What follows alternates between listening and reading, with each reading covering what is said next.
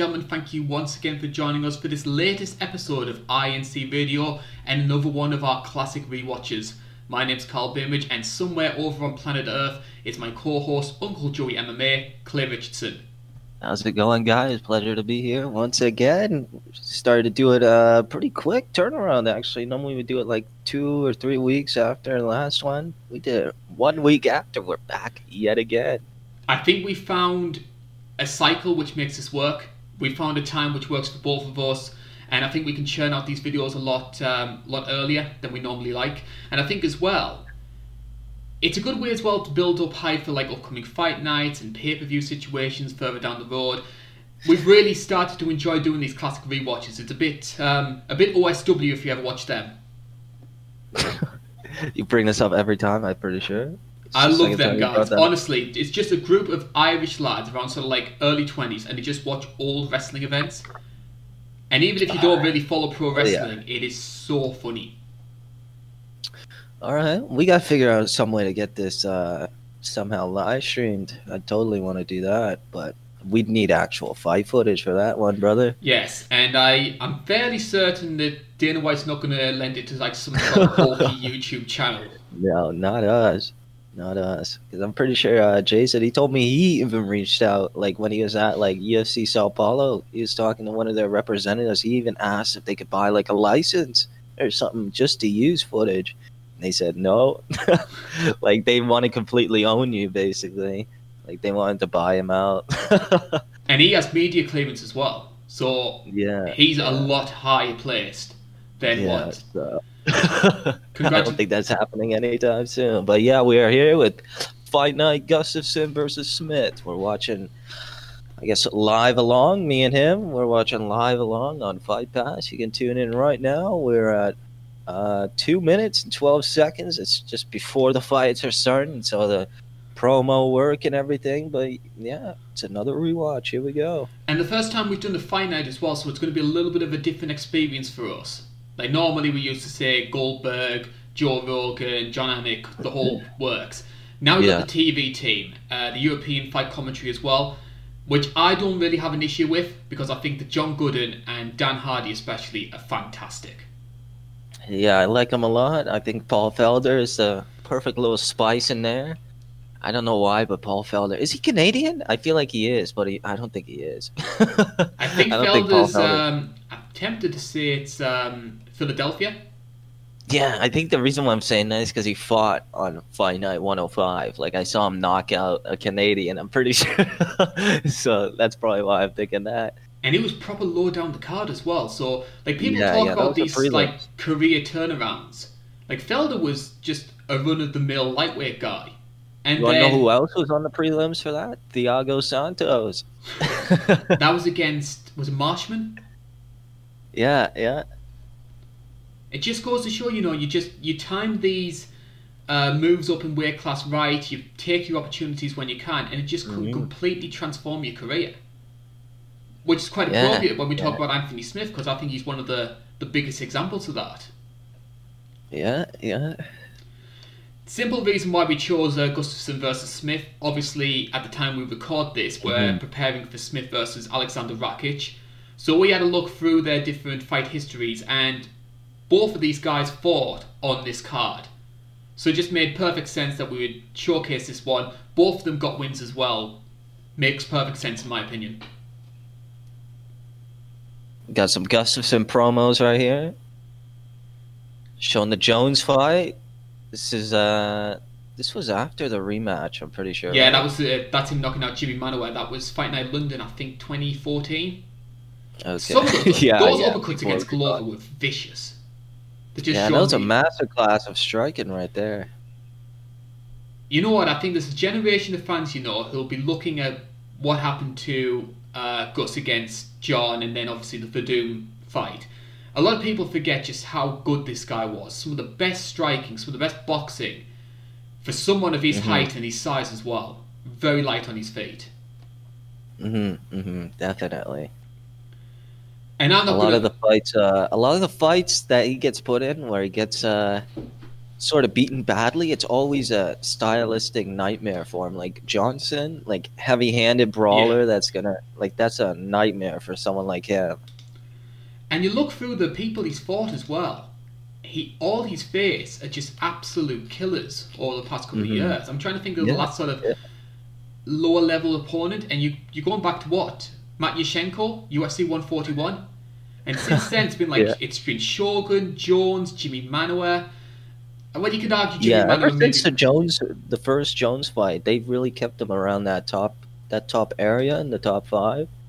He's always considered like the number one or number two guy.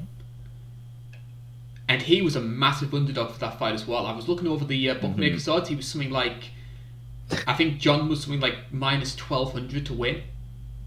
Crazy, man.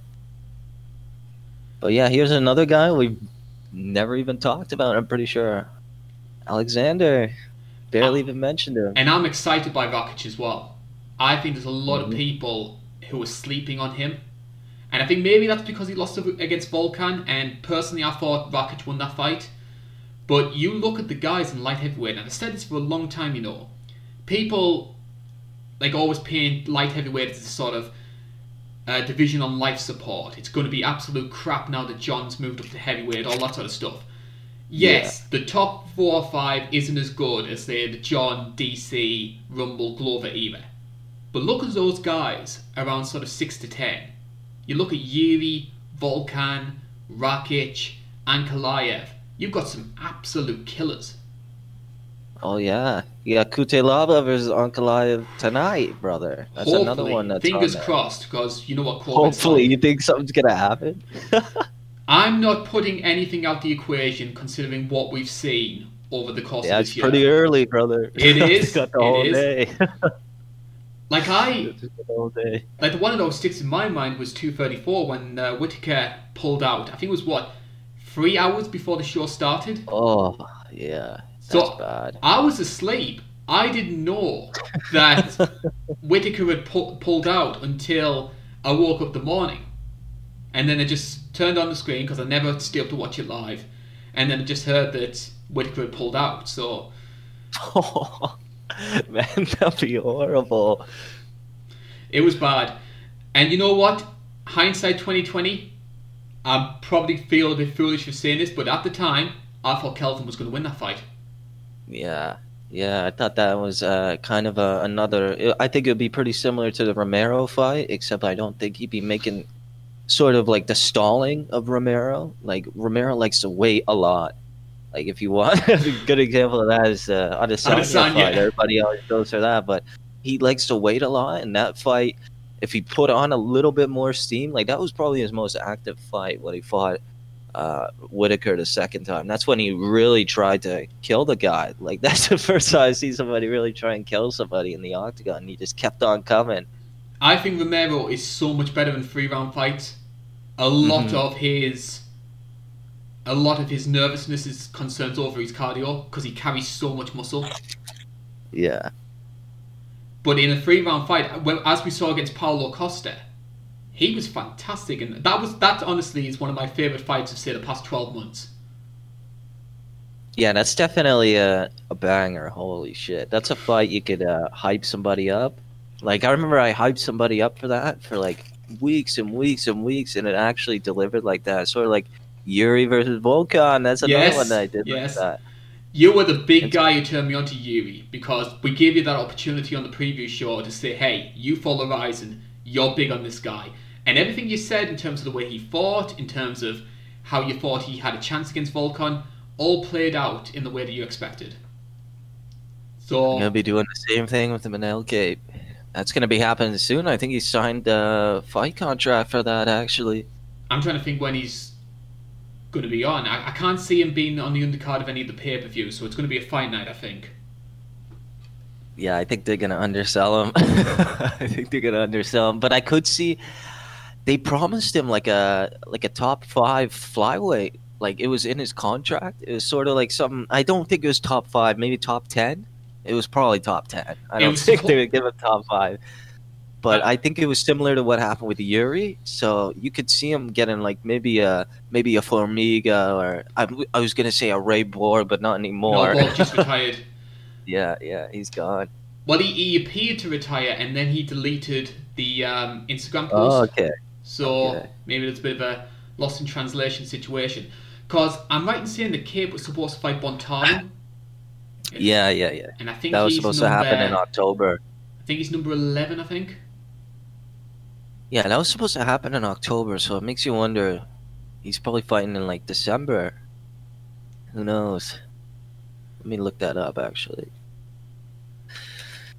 Meanwhile, I'll try and give you a little bit of a build-up to what we're seeing right now. We're right into the first fight on the main card, and we've got Korean fighter Song Bin Jo unbeaten going into this fight. He is taking on, I believe, Daniel Tamer. So, obviously, with it being in Stockholm, with it being a Swedish card, you've got a lot of Scandinavian fighters on this one. Daniel Tamer is going to be up in just a couple of minutes' time. We've got Amir Khani. Very entertaining fighter, Makwan. I think he doesn't get the praise that I think a lot of people deserve, in my opinion, Mr. Finland. In terms of the other sort of Swedish Scandinavian fighters who were on the prelims, Lena Landsberg fought, you got Bia Malecki, Duda Santana as well. So basically, if you were female, so like a Scandinavian female, you were guaranteed to be on this card. All right. It's strange how different nations sort of like manage to generate talent in different sort of divisions. Because I always find it quite strange how many of the top light heavyweights are European. Yeah, that's true. You do look into that, and it is primarily a European division. Like, just John Jones is like the most iconic American, other than maybe Chuck. Chuck, I guess, was I guess you could consider that 205. I think Chuck was a bigger mainstream star than John. I think John is more beloved by hardcore fans. Like, Chuck is in movies. You don't see John Jones in a movie. Like, I watched, well, apart from the one they show in the courtrooms. I went there. You see it on Live Leak or something. I'm just looking at the light heavyweight rankings here, the top 10. So you've got Blachowicz, Polish, Yuri, who's Czech, Volkan, Switzerland, so that ultra-violent nation of Switzerland. Rakic is Austrian. Krylov is, I'm tempted to say with Nikita Krylov, Ukrainian, and Misha Serkinov is Canadian, but I believe has Latvian parents. Okay. Even our boy Paul Craig, number 15. Yeah, I just edited a segment on him. Finished that yesterday. Did you manage to get all the material for that one? Yeah, that was a pretty easy one. There was like a BBC piece on it, on his whole like backstory when he was in. It was back when he was in the Bama days, so he does look proper young in that. Like his head is shaved and he doesn't have the beard, so he looks pretty different. But it is him.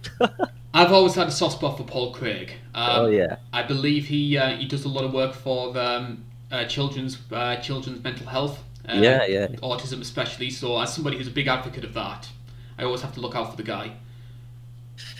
Yeah, definitely. Stay tuned, guys. Speaking of boys, we need to talk about some of the potential additions to your boys stable. We always like to do this every week. So here's some fighters from the Munoz versus Edgar card. I want your opinion whether or not you think they're worthy of being added to your boys stable. Slow Mike Rodriguez.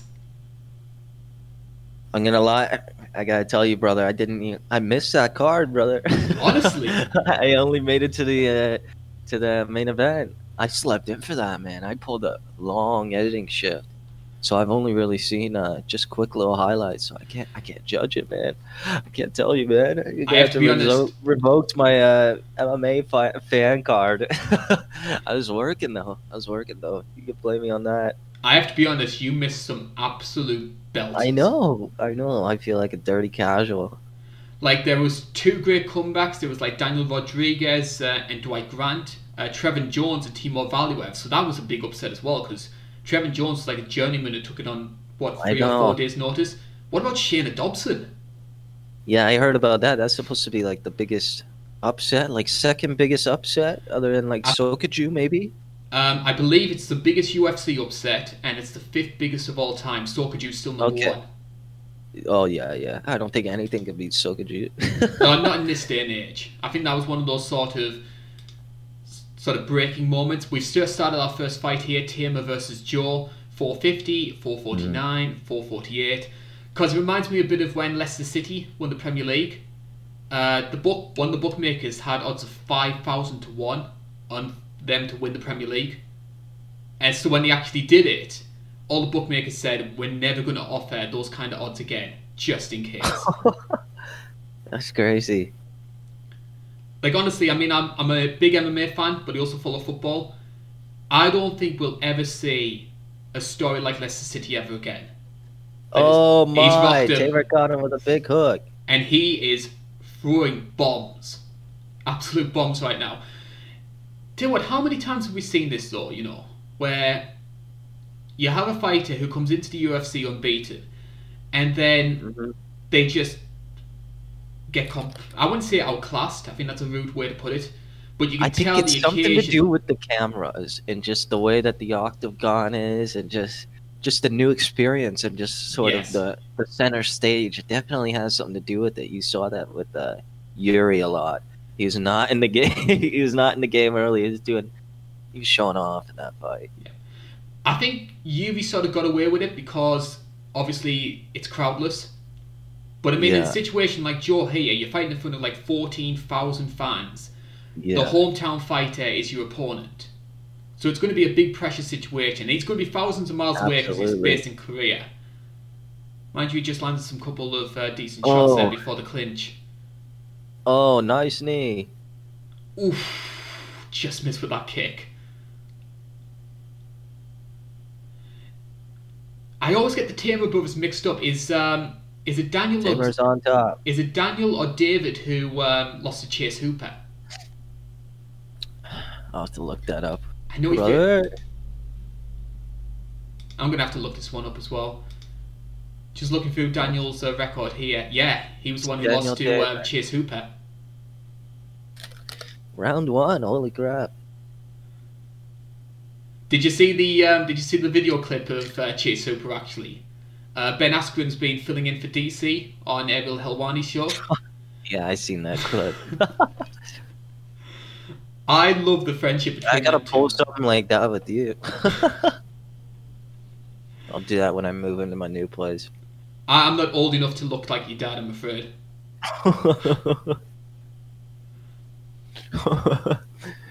One of my friends come in, I'll just say I'm talking to my dad or something on Skype. I have to be honest, like, I've got a lot of friends, I've got a lot of family members, and I tell them, like, hey, I'm recording a podcast. They just have no idea what this actually entails.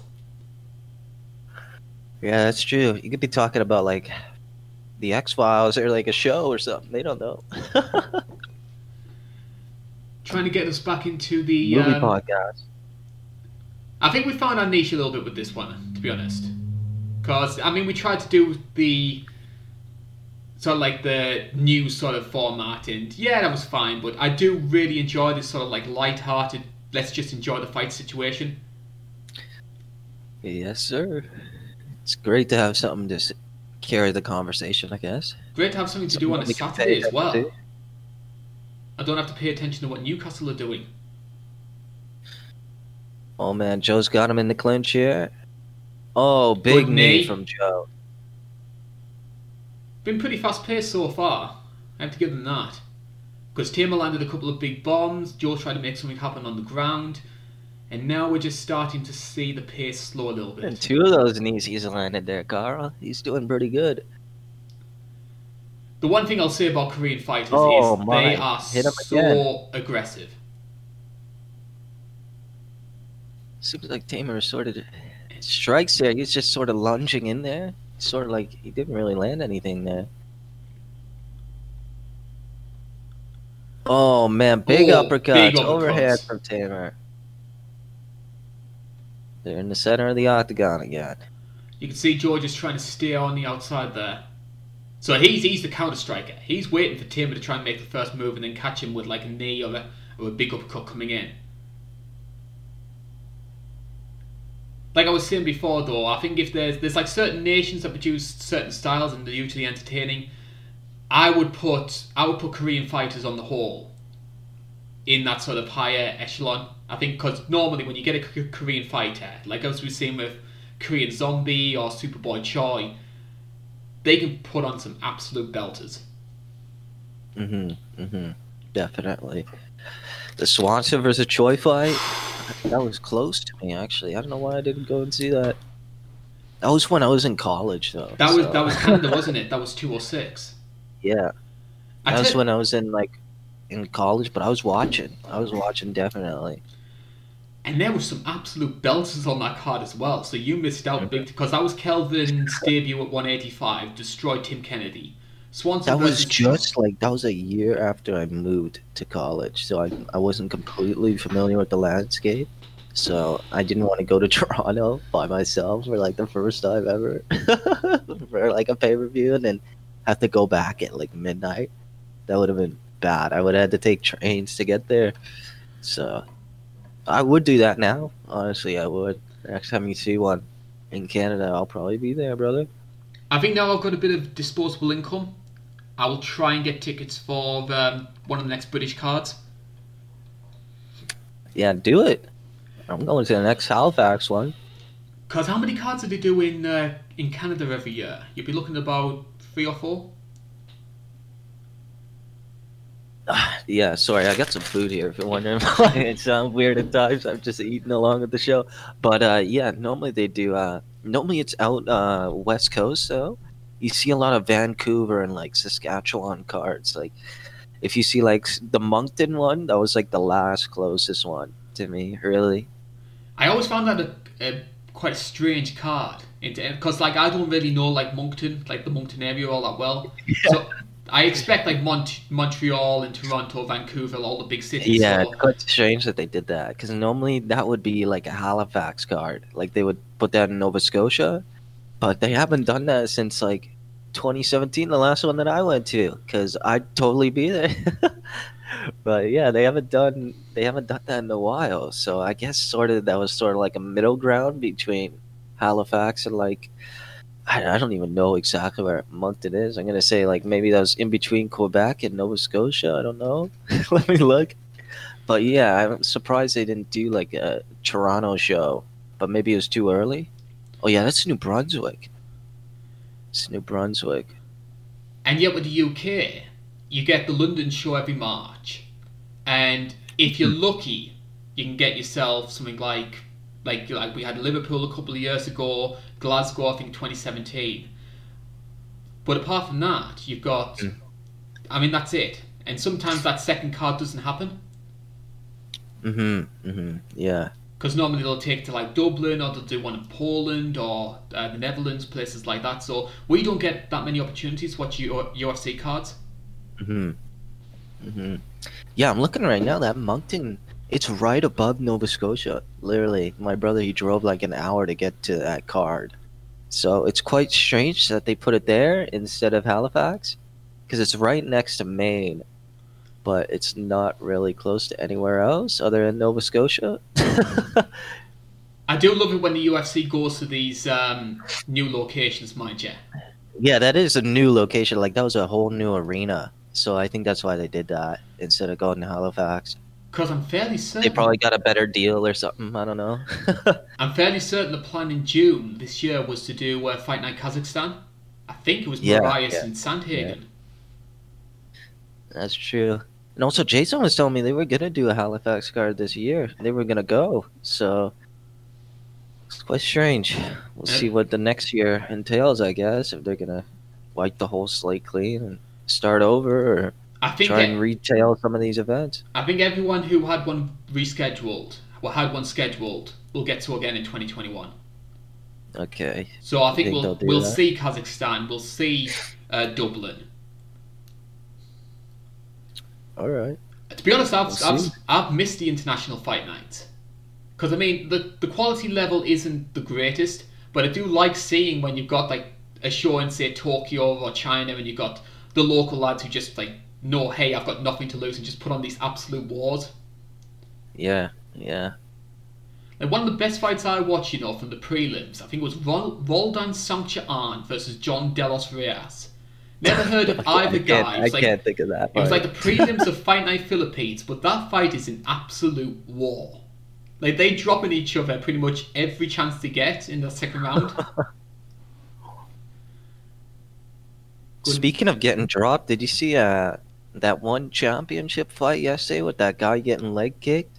Ooh. That was horrible. That referee wanted to see that guy die. What about Stamp Fairtex? Oh yeah, that was biased commentary. I actually called out Schiavello for that, not to his face. I'll never do that, but I said, hey, Michael and Mitch think this is a lot more one-sided than it actually is. Yeah, I saw some people actually got blocked by him yesterday. I saw that as people were tweeting at him, so I didn't even mention it, honestly.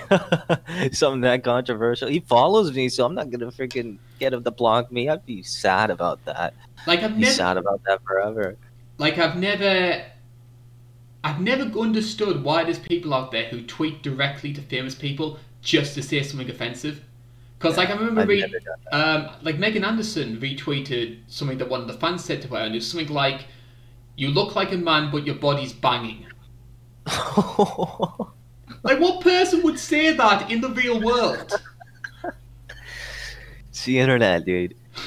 It's a vile place sometimes, honestly. Man, she gets ragged on so much, though. I feel so bad for that person. Oh my god, Megan.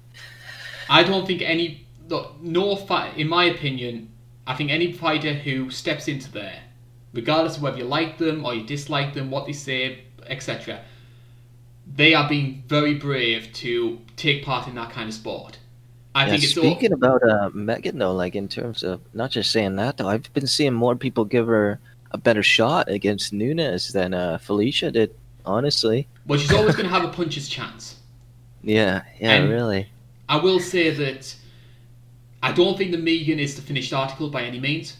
She does have height and reach on her side. And I do think if you compare how she fought in Invicta, where she fought Charmaine Tweet, and in my opinion didn't really look all that great, even though she got the win. And then you compare the sort of composure, and especially the way she set up that Norma Dumont knockout. Like that sort of sidestep and then just coming forward. Very well done. I do think she's made strides as a fighter, but those strides aren't going to be enough. Yeah, we should probably get back to that fight. We sort of went off on a tangent there. I think it's sort of a sign of just how badly this fight's petered out that we're not really talking about it. Yeah. All right, we're in round 3. 442. 440.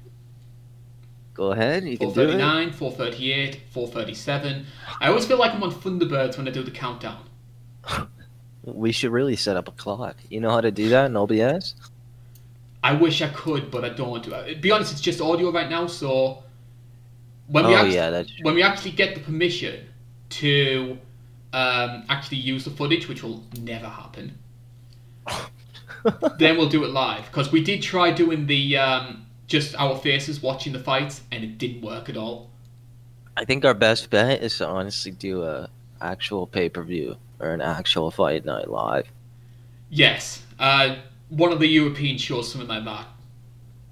Oh yeah, we could do that. And if we set up a timer with that would be best. Because trust me, my body clock is a complete mess anyway. So I could not stay up till 3, 4 o'clock in the morning. If we got, like, say, a lot of Patreon donations, then I might do it. It was sort of like, say, hey, on, I'll give you... I do it all the time for you. I do it all the time, man. Last show, I was up 24 hours for this. It was sort of like, hey, give us, like, I don't know, $50. If we raise... Tell you what, I actually put that out now. If we raise $50 on the Patreon page, I will do a live fight companion. Alright, you're going to have to put that out on the YouTube, brother. Yes. Put that on the community wall. Fingers crossed, because obviously the YouTube channel has been in a bit of a rough patch recently. Yeah. But I was talking about you on Twitter about this, and I'm going to continue posting again. I think that Yeah. I shouldn't be running scared of what could potentially be taken down. This was done as a bit of fun anyway, and if the worst happens, I'll just start from the beginning again. I've got like the followers on the Twitter page. Obviously, the You videos have were me. yeah, I've got yourself. The videos were popular enough to reach the numbers that they did anyway. So yeah, I'm gonna take the chance. Yeah, really. If it gets deleted and you upload like a like biggest can crushers or something like that, that could easily be a 200,000 view video, and they'll just recoup most of pretty much all the fans that missed you.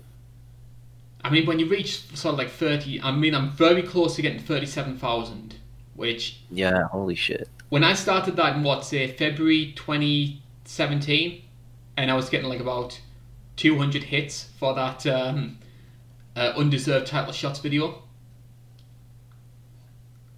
And Yeah. honestly, I've rewatched that video as well. The editing and the narration is absolutely god awful. Oh well, brother, you gotta start somewhere. You do. I feel the same way. I feel the same way when I watch my old ones. Thank God there's no narration. Holy shit! But I did have a good mic back then, so I think it would have been pretty good actually. I've always had good microphones. As you can plainly tell, I have never had a good microphone. Well, I like PC game a lot, so I'm always talking to people on Discord and stuff. So I need it, or else people yell at me and shit. Well, I need to keep this one for at least another 4 months Oh because it was my! a Tamer just landed a big hook. Joe. Yeah, go ahead. Sorry. Joe's cardio is not held up in this fight. Yeah. Tamer has just grinded him out in this fight. Oh man, another takedown attempt.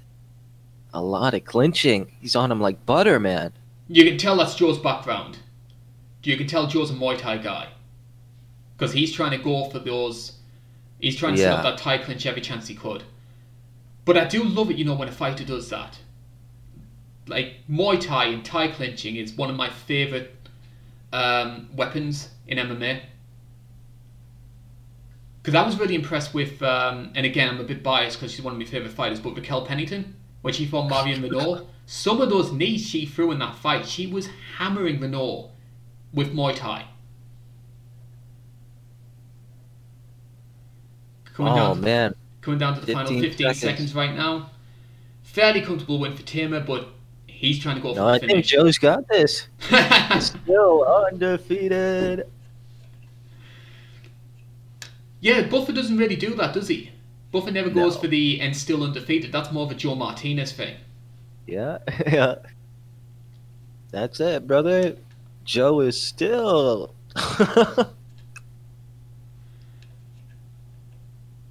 I'd say one thing I have noticed. This must have been just before UFC 238, because you could see all the adverts for the 2 title fights. And it reminds me of that glorious moment when Jessica Ai was fighting for a UFC title. Oh yeah, that was the card, wasn't it? It was a fantastic card as well. Like, a lot of people forget that, because, 239 had all the big high-profile stars, and probably some of the fights outmatched what 238 did. But 238 is such an... Woodley, he had $10,000 on that. He had $10,000 on Jessica Ai there. Is that the same guy who bet on Akapova last week? Oh yeah, that's true. That must have been a crazy bet.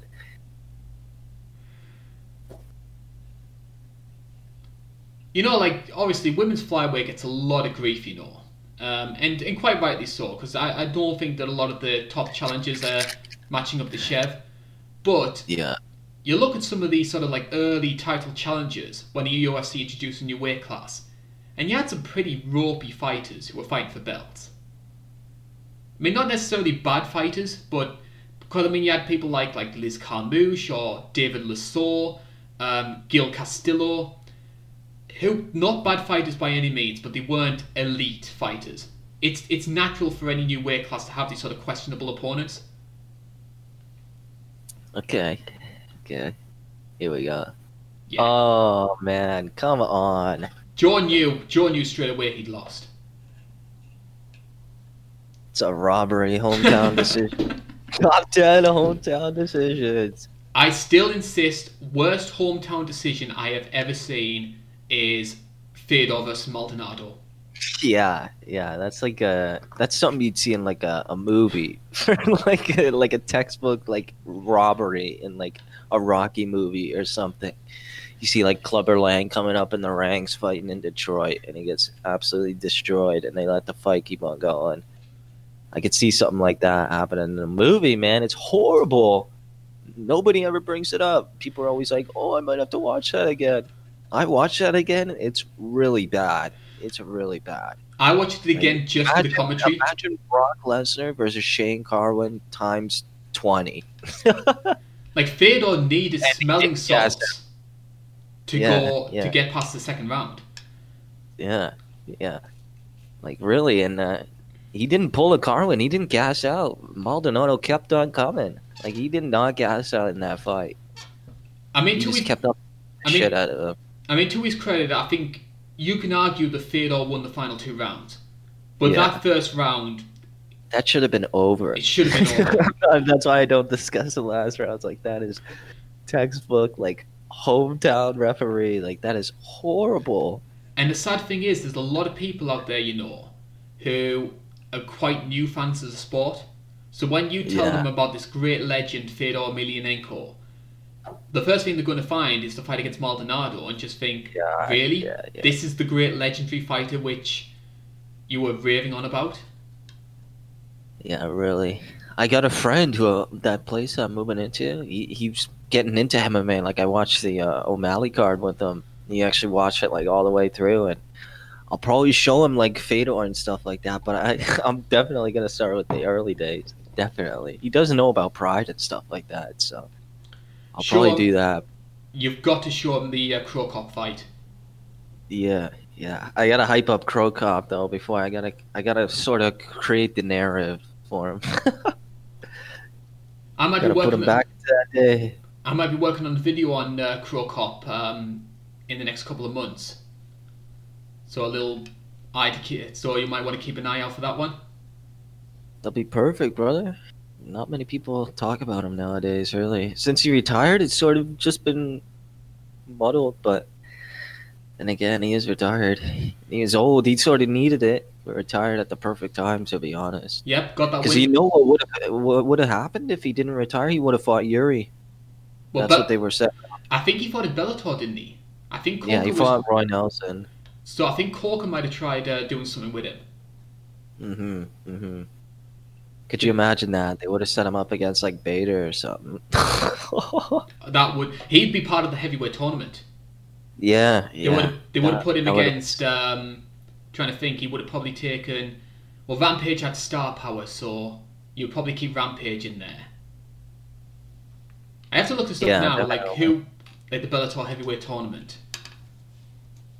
Because I'm trying to think who were the people who were part of it. It was Mitrione, King Mo, Bader, Chael Sonnen, Frank Mir, and Fedor, I think.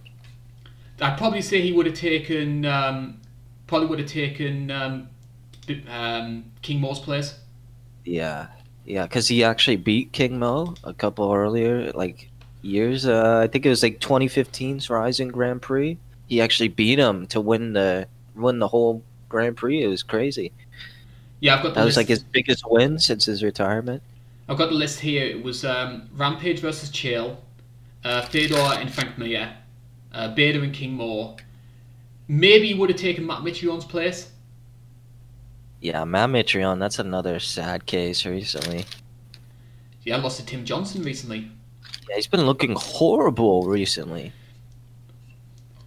Doesn't look like himself, man. Well, I think the same way about Roy Nelson. I think Roy should really pack it in now. Yeah, Roy should be done. More often than not, we criticise the UFC for they're just showing some of the Contender Series people here, some of the guys who got contracts. You know what? That show has been very, very successful. Much more successful than people realise.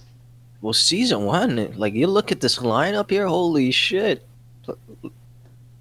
All these episodes from the first season, every episode has a top contender now. I'm looking there, but you've got season 2, just something happened. I don't think season 1 was all that successful. It was season 2 was the big one that really. Oh, is this season 2? This is season 2. Okay. I was about to say, where's O'Malley in that? Yeah, Sean O'Malley was season 1, episode 1. Yeah. So he was like the original poster boy for the show.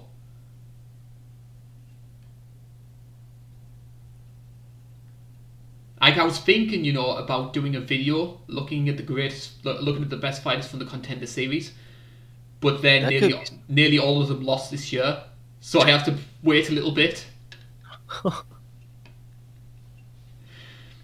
So I've spun that, and we'll have sort of like an end of year video, which will sort of be a bit more negatively tinged, but along those same sort of lines. I won't try and give too much away. All right. Before this fight starts, I'm just gonna head to the bathroom real quick, and we're good to go. I'll try and keep people occupied, so you have the joy of listening to me rambling on for another good 3 minutes until Clay gets back. Good luck, guys. Yeah. A little bit of background, but good luck, I just got that. Just looking through this card here, we got ourselves here, we've got about 14,000 people. We are in Stockholm, as mentioned. Pulled in a gate of $2 million. And, of course, mentioned before, Alexander Gustafsson headlines against Anthony Smith. Gustafsson coming off the loss against John Jones at UFC 232. Smith, same situation at UFC 235. And I remember running a poll for this one on the YouTube channel, and nobody gave Anthony Smith a shot. It was like 80% for Alexander Gustafsson to win this one, which is one of the highest sort of upsets that we've had in terms of the poll. I think the only one that was bigger, which surprisingly given what you know now, was when Kamaru Usman faced Tyron Woodley, and Usman only had like about 16% of the vote, and yet absolutely dominated that fight. And I thought Usman was just a wrestler, and that he wasn't going to have an answer for Tyron's power, but Tyron just is so unwilling to pull the trigger these days. And that's what Usman capitalised on. It was a very dominant performance, even if it wasn't the most exciting. I've never been the biggest fan of Usman's fighting style, but it is effective. He gets the job done, and he gets it done very convincingly. I will say though, my best friend Paul, he doesn't really know all that much about the sport, but what he does know, one of the fights he just cannot stand is Kamaru Usman, simply because of the way he fights.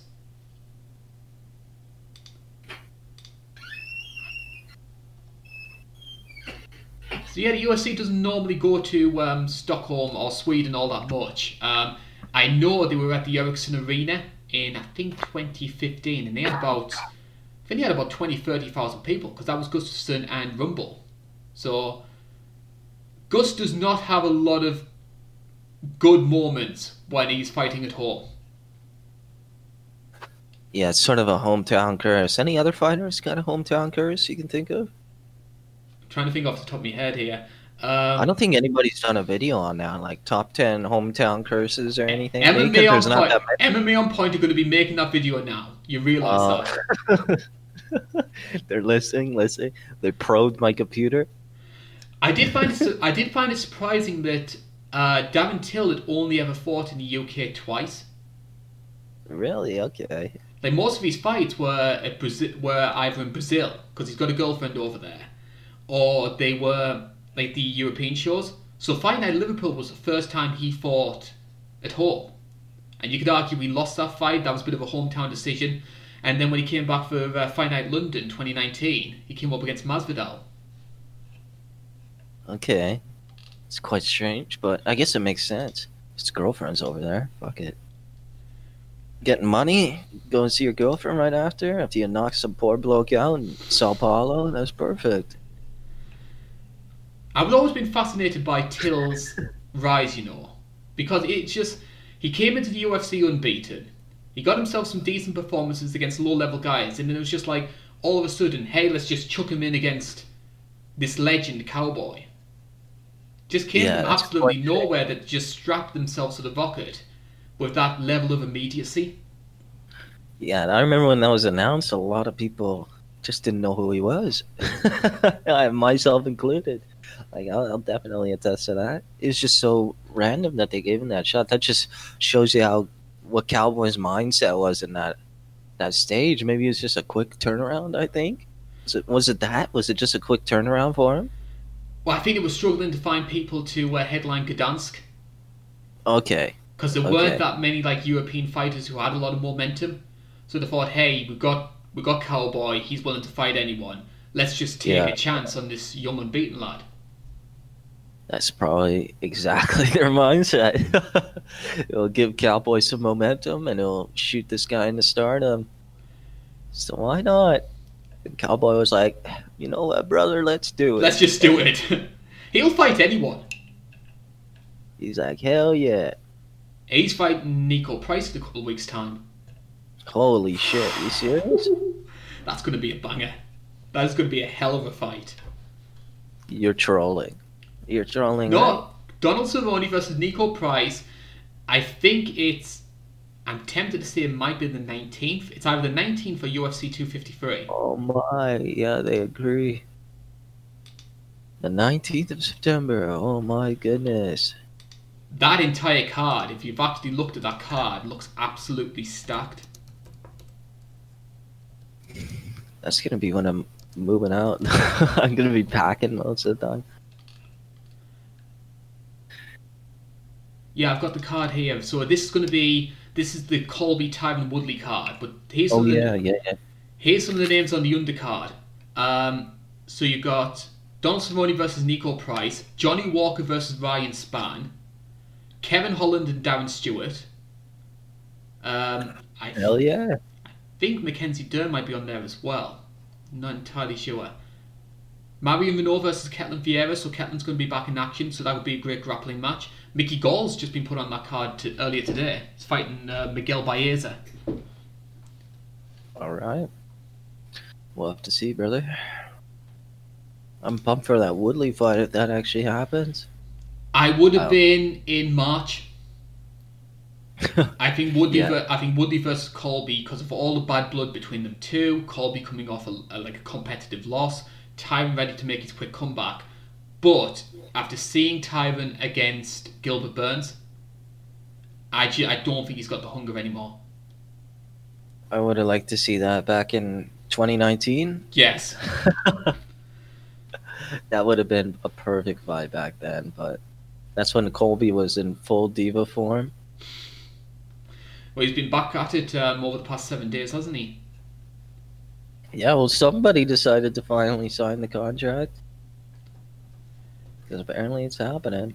I'll believe it when I see it. It's very when you actually work out Colby's sort of media persona, it's very predictable. And I mean, You love Colby, don't you? You're his biggest fan. What I've always said about Colby is I think I give him a lot of credit for embracing the media side of the sport and realizing, hey, I'm this sort of quite passive lay and pray fighter. I'm not going to be attracting a lot of fans just being myself. So by playing this heel character, he has increased awareness of him tenfold. But I don't like the way that he's actually done it. I think that character that he's taken chosen, it and he's cranked it to 11. yes. Compare Colby and compare Colby's character, his media persona, and compare it to what Henry Cejudo did. Cejudo did it the right way. It's very tongue-in-cheek, it's quite light-hearted, and I think people look at the whole Triple C intergender champion stuff as a little bit of a joke. It's funny. With Colby, because of the subjects he chooses to bring up, it's just a bit too on the nose, and I think that's the issue a lot of people have. Yeah, really. He's taken it to such an extreme level. Some of the shit he said, though, it's horrible. Awful. Oh my god. I'd never say anything like that. You'd never catch me saying anything like that. The Matt Hughes one, that's the one I was going to bring up. But Matt Hughes was okay with it. Yeah, I think maybe they train together or something like that, or they're at the same gym or something like that. It's something along the lines like that. So I think that's why he said that, but still, man, fuck. Holy shit. We're just about ready to go for our second fight here. So we've got Krzysztof Giagos, and he's taking on Damir Hadzovic, who is fights out of Copenhagen, so he's got a bit of a Scandinavian connection there, but he was originally born in Bosnia. Okay. Okay. They will contrive these reasons to try and get local fighters in inverted commas on the card. Yeah, they will. All right. Here we go, brother. Ready to go for this one? We have 457, 456, 5, 4, 3, and here we go. Hadzovic is the slight favourite for this one. I think you can get Giagos at about plus 220. Don't know why I bring up the odds. People can't put bets on it. And it's like, yeah, I'm going to put a bet on that fight that happened a year and a half ago.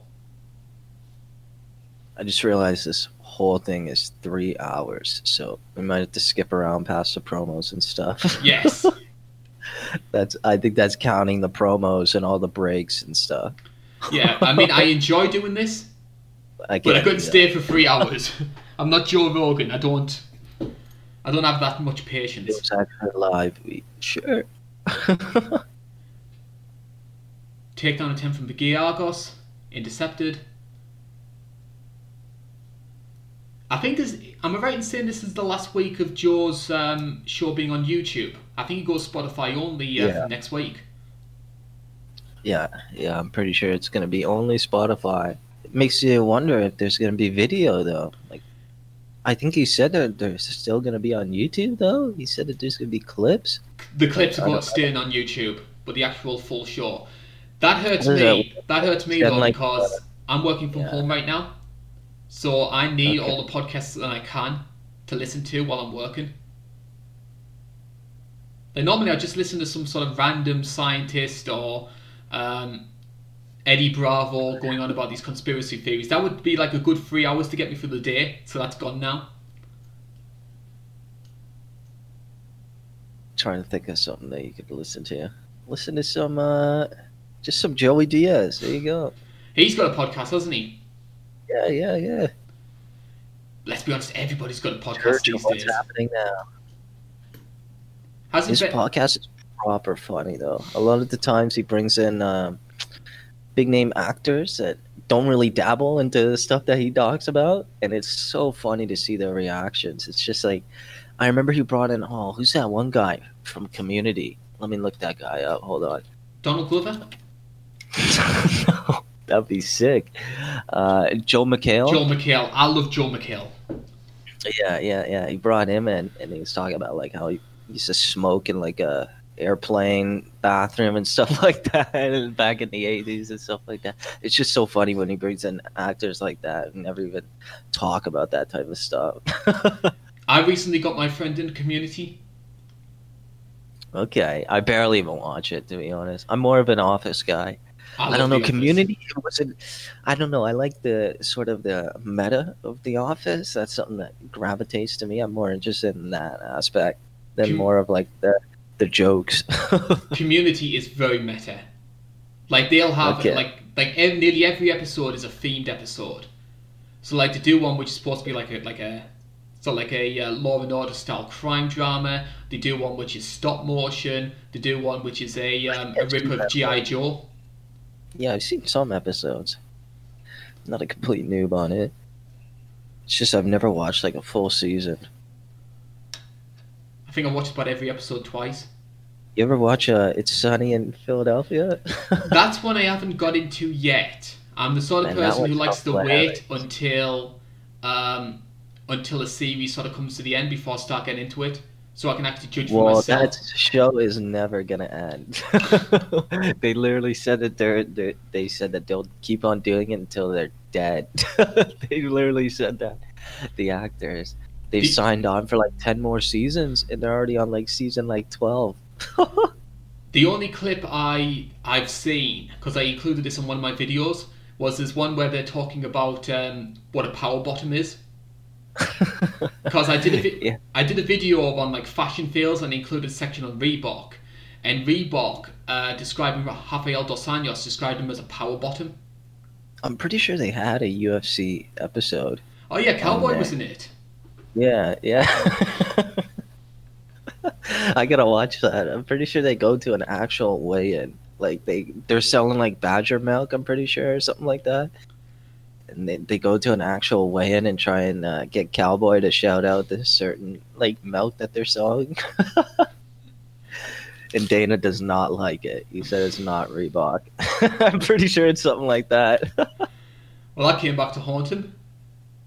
Yeah. Will he dub him over? Will he dub him over afterwards when like the Venom deal comes in? Yeah, that's true. They're gonna have to. The weirdest. If they put it on some like streaming service, they're gonna redub it. The weirdest MMA crossover episode I've ever seen was, I think, can you remember the Nickelodeon sitcom iCarly? Yeah. iCarly did an MMA episode. Yeah, I've seen that. A lot of people post a lot of the time on Twitter. People tweet that to fighters and ask them what they think of that fight. I've never watched that whole episode, but I've seen that clip so many times. I'm pretty sure I tweeted that out. I said like, this should be Henry Cejudo's next title challenger when he was talking about the intergender stuff. But I'm sure Dana just watched that episode, you know, because I think in November they've got Corey McKenna and Kay Hansen, and they're like, what, 20 years old each? So I'm sure Dana just watched that episode and thought, yeah, high school girls fighting in the UFC, let's do that. Perfect. Yeah, all right. You want to do a timestamp? We will do. We're just starting the second round. I would say Giagos won the first round. Not very eventful, based on the fact that we're completely ignoring it. 451, 450, 49, 48, 47. Giagos coming out swinging though, lands a big knee. I love these big... He rocked him. He rocked him there. You can tell that Giagos has a wrestling background because a lot of these uppercuts are very sort of big bus driver, like overhands. Definitely. Oh man, he's chasing him down, man.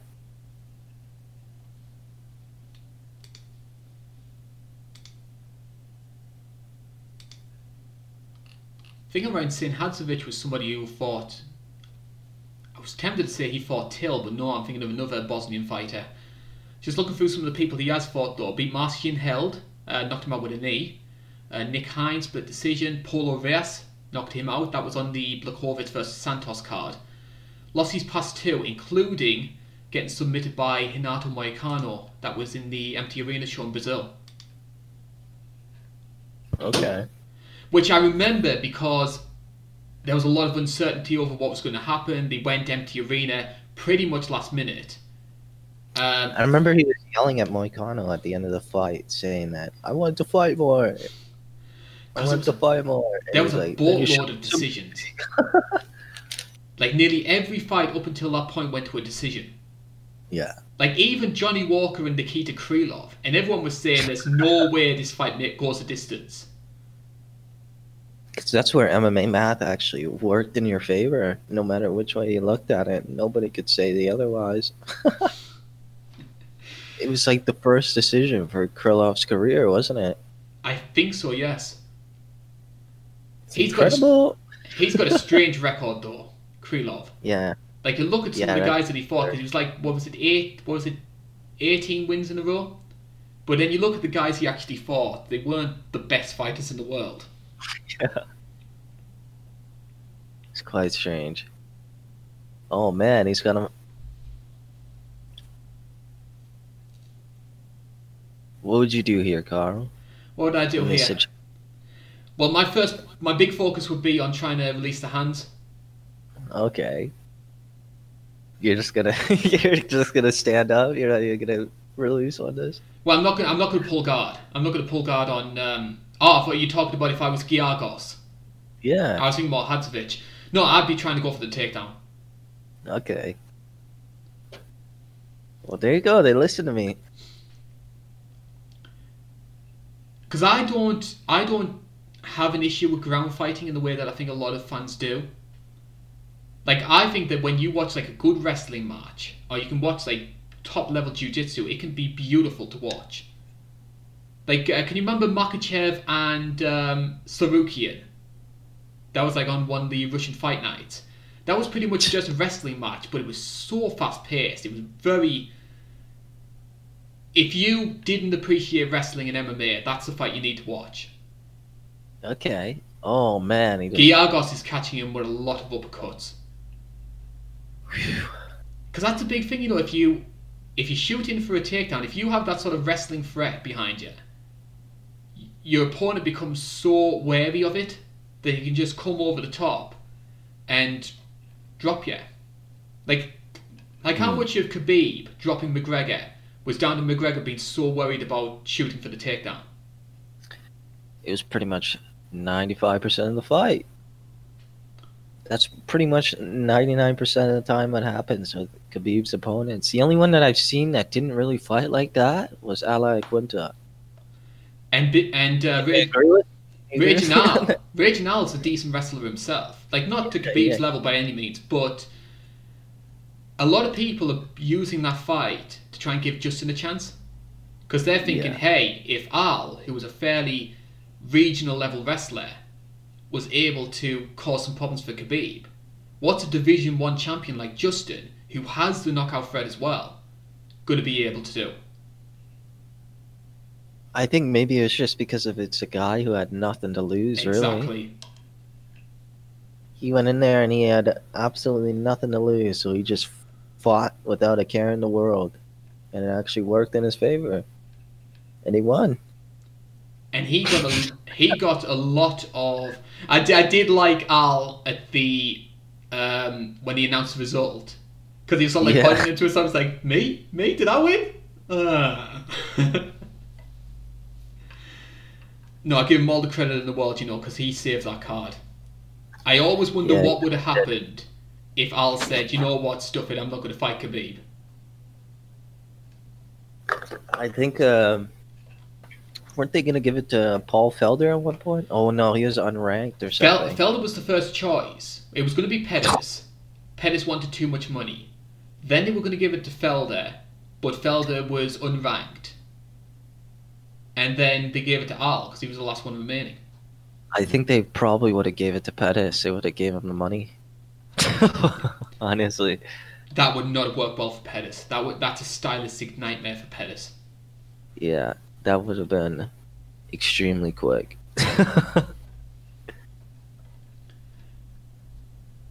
But yeah, maybe in an alternate universe we're talking about that right now. Pettis did really well in that fight. It's strange that, like, for such a one-sided loss, Al got so much leverage from that fight. Definitely. Like, he got the Kevin Lee fight, which he won, and then he was fighting, like, Cowboy, Dan Hooker. Yeah, he was sort of out of that journeyman stage, because he brought a lot of eyes to him. He's one of the funniest guys to follow on Twitter as well. Oh, yeah. Because I think he said something like, before one of his fights, he said, bet the house on me. That way, if you lose, I can sell you a new one. That's perfect mentality. Did On Point ever do that top 10 houses sold by Al Iaquinta video? They said that they tried something like that, and it didn't work out. So what I'm thinking is they actually wanted to fly to the houses and fuck. That's what I think. Because knowing them, like, just what I've heard behind the scenes, they got a lot of money over there. So I think they were gonna try and do something like that. It's amazing. But it didn't really work out. So I think they tried it, but nobody could, like, coordinate that.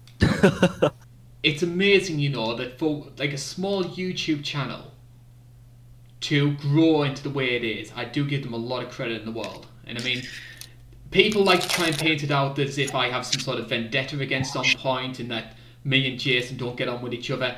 That's as far from the truth as you can get. Jason's a great lad. We've spoken to him a couple of times on social media. He's very supportive of my channel and vice versa. We make a couple of jokes here and there at each other, but that's part of the game.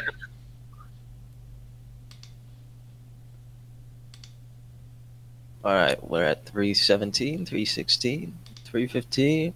This is a fairly comfortable Giagos fight so far. It's almost over. Mercifully. Thankfully, though, if what I remember from this card, it gets a lot better after this. Yeah. What you simply got here is you got a guy who is not comfortable with grappling. Like Hadzovic is on the whole a stand-up guy. Definitely. This is just a clinch war, man. There's nothing really to commentate. This is where people like Dan Hardy and Paul Felder really earn their paychecks, because they can make stuff like this and they can explain all the intricacies about the clinch situation. Absolutely. And I unfortunately don't have enough understanding of this side of the sport, the technical side, because I mean I'm British. We have no wrestling in our country. Just take a shot, man. Go ahead. Pretend that I'm paying you for this. Go ahead. Well, we just separated here. And you can see that Hadzovic is trying to be a lot more aggressive here. Trying to throw a knee. Big right hand. Giagos goes for the shot. He's looking tired right now, though. Hadzovic jumps into the guard.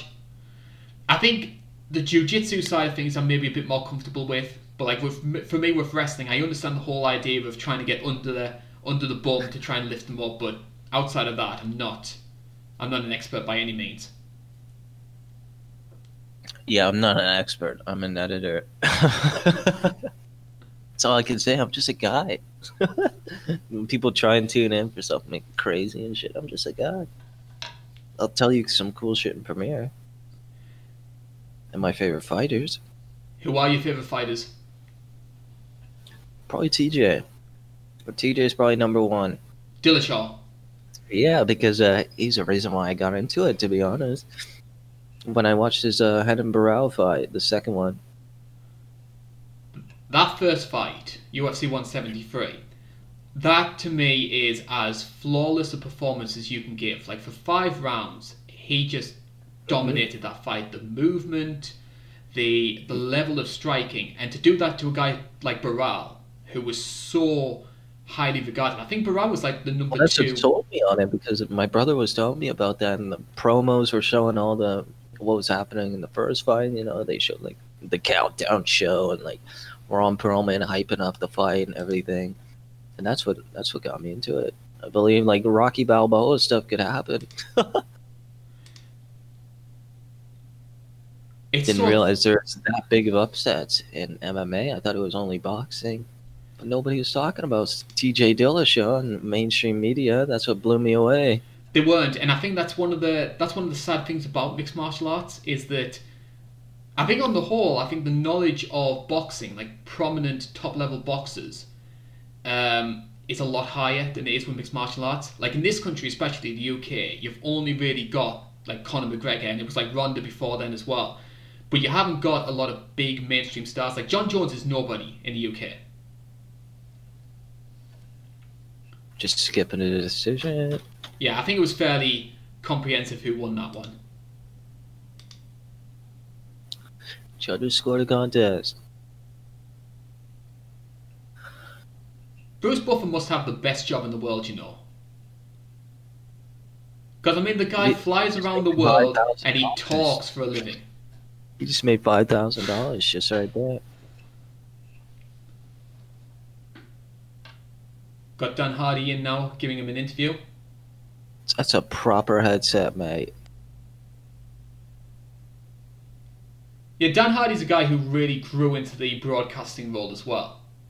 Because, I mean, if you look at those videos of Dan Hardy when he was actually fighting and he had like this bright red mohawk and you're thinking, really? This guy's going to be like a beloved broadcaster? No, he matured big time after that.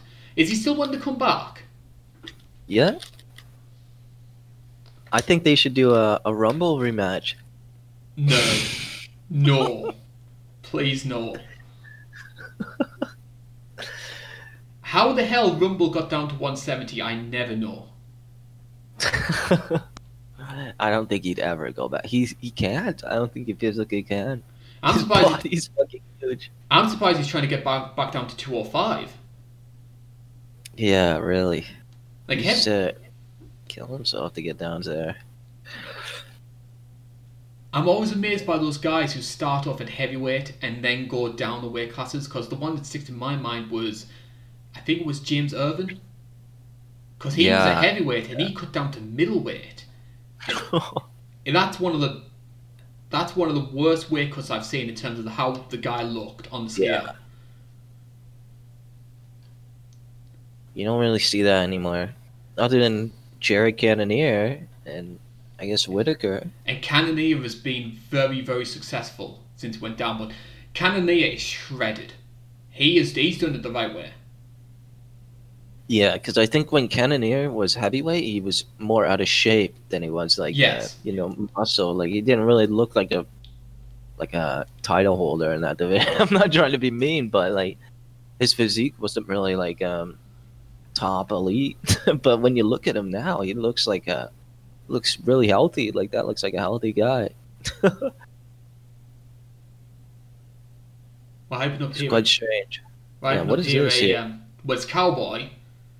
So I think this might have just been them announcing Cowboy versus Tony Ferguson. I think that was just announced because that was a very late addition to the card. Yeah, there's El Kukui now. Oh my, he's coming back. The rematch. I was very surprised when that fight happened. Because I was thinking, hey, he just needs to wait here. If he just sits and waits, they'll do that Khabib fight eventually. But Ferguson just like, hey, you know what? I just want to fight. And Cowboy's always game as they come. So adding that to UFC 238. And there was a lot of people saying, stuff Shevchenko versus I. This should be the core main. Which, yeah, they're right. Look at that. Justin Gaethje, number 5. I mean, look at that top 5 in general, that top 6. Khabib, Dustin, Ferguson, Conor, Cowboy, Gaethje. Like Cowboy's gone now. Yeah, like replace Cowboy with Dan Hooker, and that's pretty much the same as it is now. Yeah. Conor. You excited for Conor coming back? I want him to come back. I mean, say what you want about Conor McGregor the person. I'm not a big fan. Fantastic fighter. Very good for the sport. I think the amount of casual eyes that he brings in and the amount of new fans, because I'll hold my hands up. My first show, the first UFC event I watched was a Conor McGregor pay-per-view, UFC 196. So I sort of thank him for getting me interested in the sport, and I'm sure there's a lot of people like that, just a few casual eyes. And have a look how good that card was there. Cejudo and Moraes, Shevchenko title defense. I'm not going to say Jessica Rai was good. Then you got Cowboy and Tony Ferguson, Piotr Jan and Jimmy Rivera, which is a very underrated fight. And then Blagoy Ivanov and Tai Tuivasa, which was entertaining in sort of a low-level heavyweight brawl way. Yeah, it was an amazing card. I loved it. I love it. It's one of my most underrated cards because the prelims were stacked as well. Yeah. Like you had Tatiana Suarez on there, Aljamain Sterling. I think Angela Hill and Yan Xiaonan, which was a very underrated fight as well. Angela Hill is fighting Watterson, I think. She is. Did you see the beef between the two on social media? Yeah, isn't it because Watterson likes Trump or something? I think that's how the social media interpreted it. I think that was more Michelle just being a suck up rather than being pro-Trump. But Angela did not take to it well.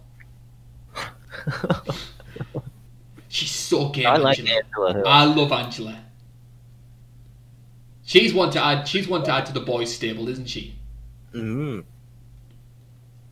There you go. That's a perfect fighter to add to that. Perfect fighter. She's always game. The female Cerrone. I think somebody called her Cowgirl. I think somebody said, Angela, you should change your nickname to Cowgirl. Oh my, I almost broke his leg. Somebody nearly did that on the Contender Series. Did a somersault coming into the ring and proper landed badly on their ankle. So they had to delay the fight a little bit just to make sure he was okay. I gotta go back and watch that. Was that recent? Yeah, week? Just this week. Fuck. Man, I gotta stop slacking, man. I'll definitely make the next one. That's one good thing to come out of lockdown, because normally I don't have the time to watch the Contender Series, but because I'm at home and obviously I'm working at home and I don't need to pay for streaming, all that sort of thing, I can just watch the Contender Series. While Here I've we got go. We got on Connor here. We do. Chris Fishgold here is taking on Makwan Amirkhani, so we've got another Scandinavian connection here. No, I was saying it looks like Conor McGregor, dude. Look at this Oh, tattoo. the tattoo. You ever seen that on Twitter? People always point that out. People are like, Mom, can we watch Nate Diaz versus Conor? We got that at home, and it shows I love that meme. I remember the one that sticks in my mind was before Weili was about to fight Joanna, and they said we got Weili versus Joanna at home, and it was Carolina and Jan. Yeah, that's perfect.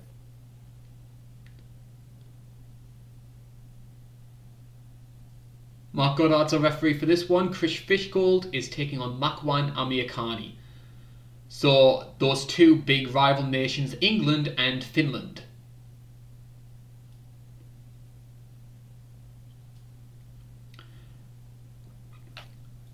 All right, here we go. 453, 452, 451. We've had to skip forward a little bit because we can't stay here for 3 hours. We enjoy doing this, but we would get sick of each other if we had to talk to each other for 3 hours. I still gotta edit 2 entries today, so I gotta do that. Yeah, I'm close to getting one of my next edits done. Just gotta do the audio, just checking everything looks and sounds okay. I think the next video I'm going to upload, if things go well in terms of like reach and CTR, all that sort of stuff, which I'm not getting into when it comes to YouTube. But if all that goes well, I've got one video. iPork? We'll get a replay for this.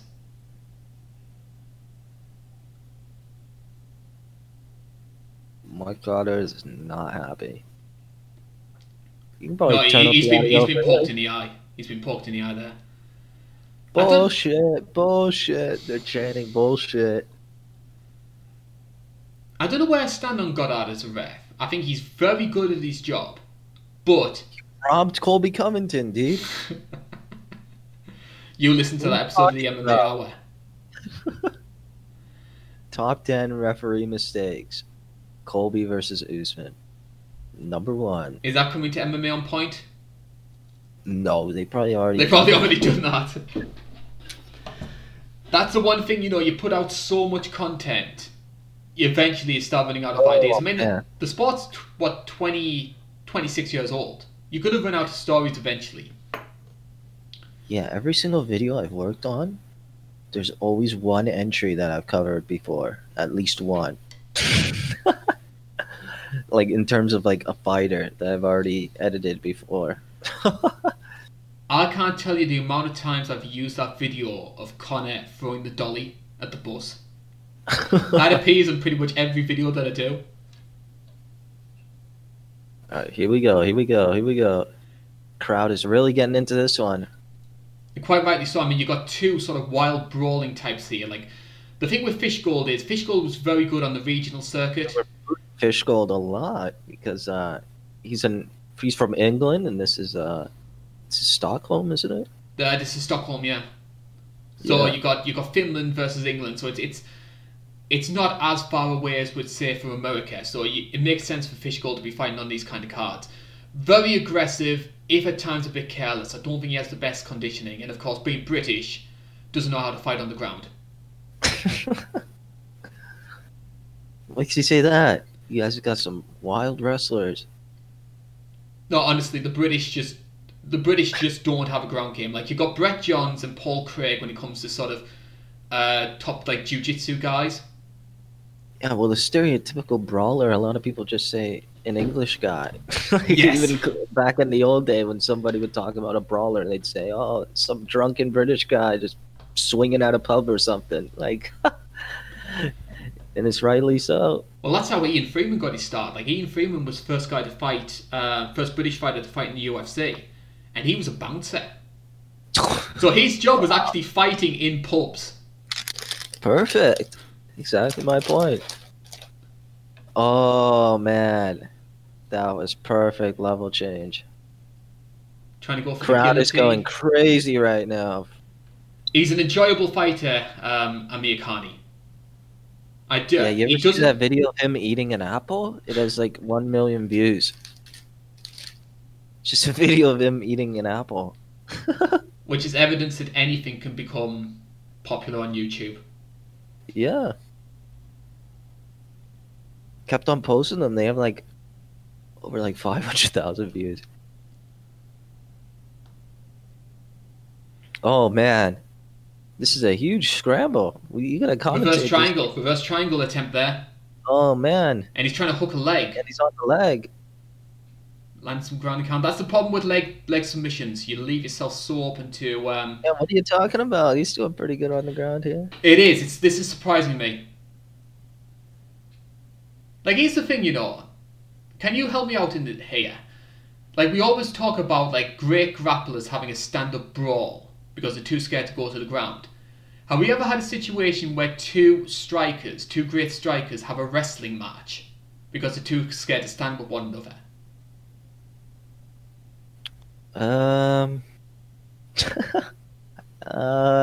What do you think of when you think of that? Well, I hate to say this, I think of Heather Hardy versus Anna Hewlerton, which is one of the worst fights I've ever watched. Why would you ever bring that fight up? I can't even remember that fight. I know it happened. I've seen it. I included it on my worst MMA fights of 2018 video. Okay. That's probably where I've seen it. No, but I'm pretty sure I watched that pay-per-view. I'm pretty sure that was an important pay-per-view. It's a funny one to watch because like Chael's doing the commentary, and at the start of the video he sort of like says like, we never want to big up a fight too much, but this could be fun. That was close. Very close. And then by the end of the fight, once he realizes it's a dud, he's just like, we just gotta be honest, this isn't a good fight, but we're just gonna call it as is. Because it's the most sloppy jiu-jitsu match that you can come across. It's awful. What'd you think of Valerie Loreda's performance in her last outing? What'd you think of that? First round was fairly nondescript, but I did like the knockout. I don't think that she's going to be like this big superstar who's going to be like beating Alima McFarlane anytime soon. But come on, man. What makes you say that? Alima's good. Alima is very, very good. I know. That's why I feel like if they set that up, that could be bad. I think Alima could beat Jennifer Maia. I think she's that good. Yeah, I think so. Alima's in top form. She looks unbeatable. I'm trying to think I can see her fighting the Carmouche Deanna Bennett winner. Because that's going to be in September. Mind you, though, like I usually defend Bellator in terms of like their booking, because I know they don't have the resources in the way say the UFC do. But whose idea was it to put John Fitch and Deanna Bennett on the same card? Oh. Man, I'm surprised. Is John Fitch even still fighting for them now? Yeah. Trying to think who his next opponent is. I like this Paul Daly fight. Well, not really because it's entertaining. It's just Daly like complaining to the camera saying, like, "This is bullshit. So fucking boring."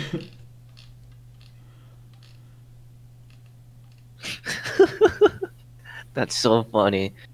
Just a fighter just fighting with their mouth instead of their skills. That'd be a good video right there. When fighters use their mouth instead of their body to fight. Something along the lines of like that. Well, people would be expecting biting videos, like people being bit and stuff like that. Yeah, that's true. When you use words instead of fists. How about that? Yes, I can see that, actually. I can see that. When fighters use words instead of fists. That could be perfect, man. Fishgold's putting a lot more pressure here. Just for a good uppercut to the body.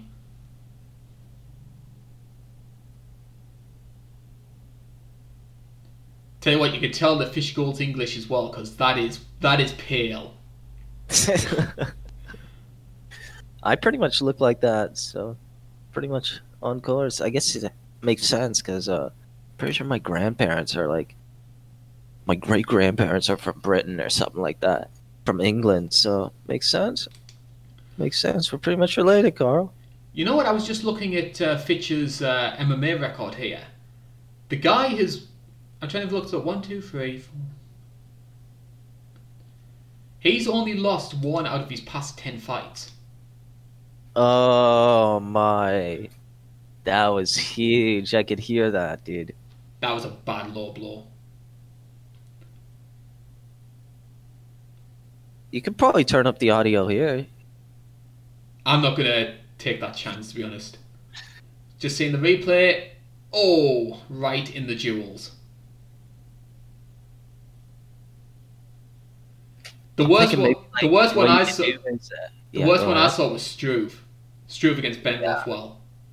Yeah, that's just the most unfortunate fight I've seen in the UFC. That's just. Well, the crowd didn't help either. Yeah. Because every time that Struve was down, they were booing, and when he got back to his feet, yay! And then when he got down, ooh. That was so funny, man. And Struve was winning the fight. People forget that. Yeah. I definitely gotta show that to my friends. That's definitely a funny fight to show your casual people. How do you think Struve feels like seeing what Stipe has done now? I think he could beat him. Because like Stipe has avenged all his losses except Struve, so he's sort of like the Joe Duffy to sort of Stipe's McGregor. Yeah, that's the best way to put it. But I could see them setting that up. Maybe like Anderson Silva's the division. Like I don't know. Like pull like an Okami or something. Like I'm trying to think. John Jones, Francis Ngannou, or Stefan Struve. I'm gonna go with Stefan on that. I would like to see fighters, if they can, try and avenge some of their previous losses, because there are still going to be fans out there who will bring those up. People will still bring up Joe Duffy versus McGregor, Struve versus Stipe, Zingano, Davis, Delelio versus Nunes. They're going to bring up those sort of fights. Bellator fight debut crossover with Zingano and Nunes. That'd be pretty sick. Cat's actually going to be fighting on the Fishgold going for a guillotine here, and that's tight. That is tight. He's trying to hook the legs, give him no chance to maneuver. See, Amirkhani squeezes out of it. He's tapping. Now he's in trouble. Is this a Von Flue? Was he trying to go for a Von Flue there? Yeah, I think so. See, that's the problems with those pulling guard on the guillotine like that. You leave yourself so vulnerable if you don't get it straight away. Like Dustin, for me, has one of the best counter guillotines. Yeah, he almost submitted Khabib. I thought he was going to. Yeah. Now he's got him. That was really close. Oh man. Oh, I remember this fight. Oh man, this is a reverse. He reversed it. Man, he's dancing around the octagon. Oh, I definitely do remember this fight because Fishgold does everything that he can here to try and get out of it. He's trying to turn to relieve the pressure. But Amirkhani straightens up, and there's a tap. That was beautifully done. Crowd is going fucking bananas. Finland's one of those places I'd love to go to, you know? Oh, yeah. I've heard it's a very beautiful place. Like, in general, all of Scandinavia, like Norway and Finland especially. And Finland has a great heavy metal scene. Okay. I remember my father, he went there for a business trip back in the 90s. And, like, he didn't have, like, a universal razor. And he came back and he freaked out the whole family. How big his beard was? It was huge beard. Huge beard. Like, I bring up the heavy metal stuff with Finland because over here we have something called the Eurovision Song Contest. Okay. So basically what they have is they have loads of different nations. Like, they all send a song in and they perform it like a big show. And then the winner of it gets to host it the year after. Now, most of the time, it's very cheesy pop. It's very theatrical and over the top. And yet one year, Finland won it because they sent Lordi, who are like a proper heavy metal hard rock band, all done up in like monster gear. Nice. So you got like cheery bubblegum pop on one end and hard rock hallelujah on the other. That sounds freaking awesome, dude. It is. Honestly, the Eurovision Song Contest won the funniest nights of television of the year. I think they did a Netflix film about it. Will Ferrell. Wow. Good win for Amir Khani as well. Competitive fight. I'd probably say he was winning. He won the first round. But Fishgold causing problems. There's just so many times, with Chris Fishgold that he looks good in these fights. He looks good, he has moments, but he just does not have the all-round game to be the man. Mm-hmm.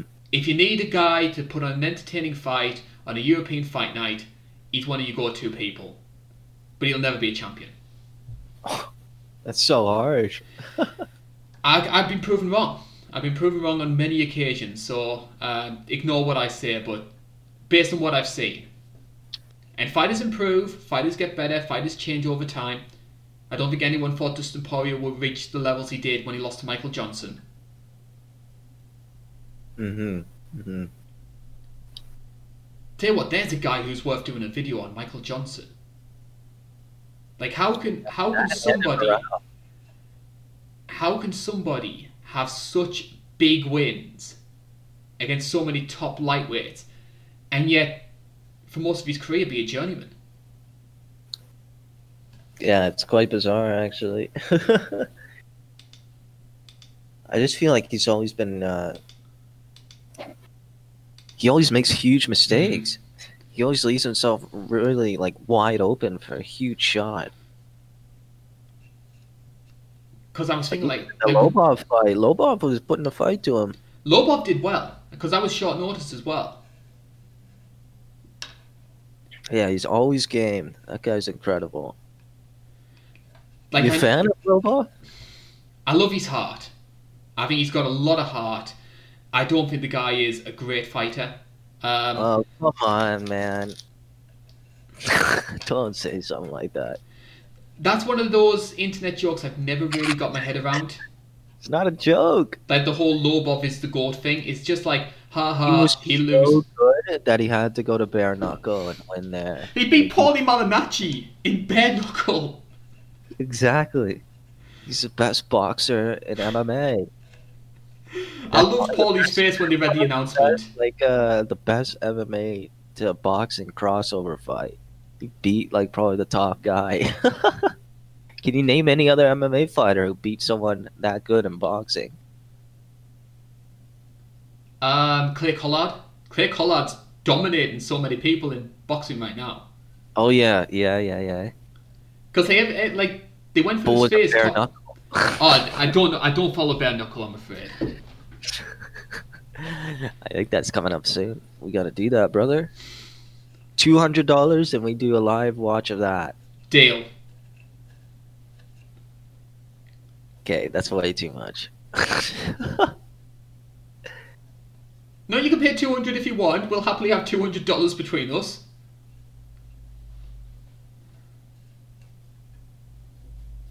Alright, brother. You can talk to them. I'm just going to grab some water for the last two fights. We do. One of those is going to be very, very short. I have to warn people. So you get yourself refreshed, Claire. We will continue talking about what's been happening on the show.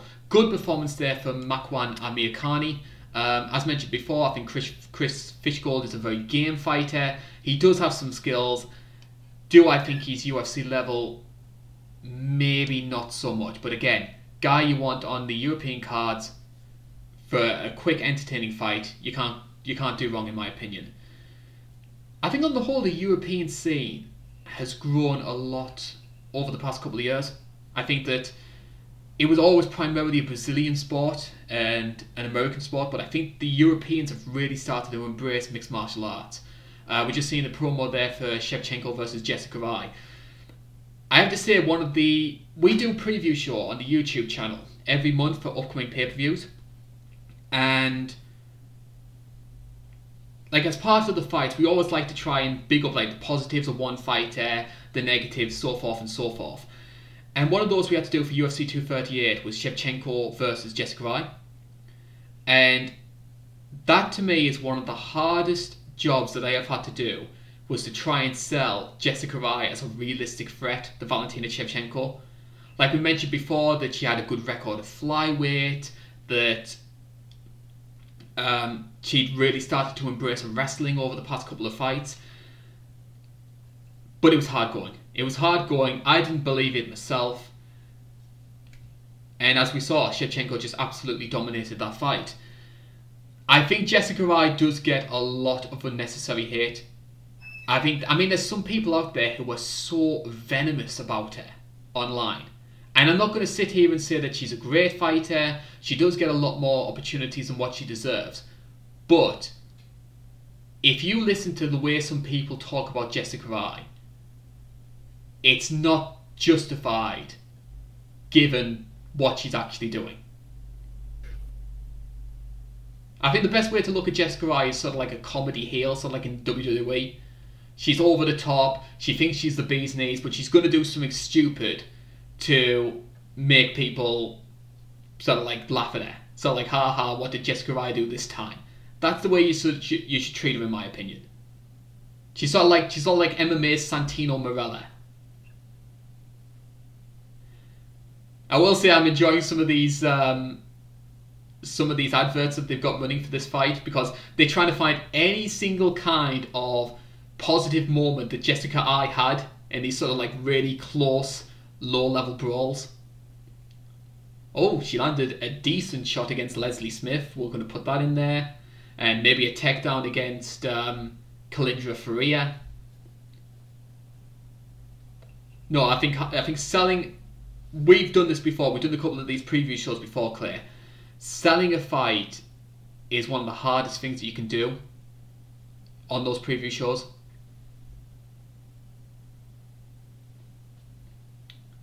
And I believe Clay hasn't come back, so that sort of ruined up that tee-off there. So we've got the previews there of what's coming up there. Cejudo versus Moraes, you've got the Contender Series, Renato Moicano versus the Korean Zombie. Everybody thought that the Zombie was going to win that one. I was more pro Moicano, personally, but credit where it's due. Zombie destroyed Moicano in that fight. Moicano obviously went up to lightweight. And the Zombie, in my opinion, should be fighting for the featherweight title next. I don't know why the UFC is so insistent on trying to run this Max Holloway-Volkanovski fight back again. I enjoyed the first two fights, but to me that chapter is done.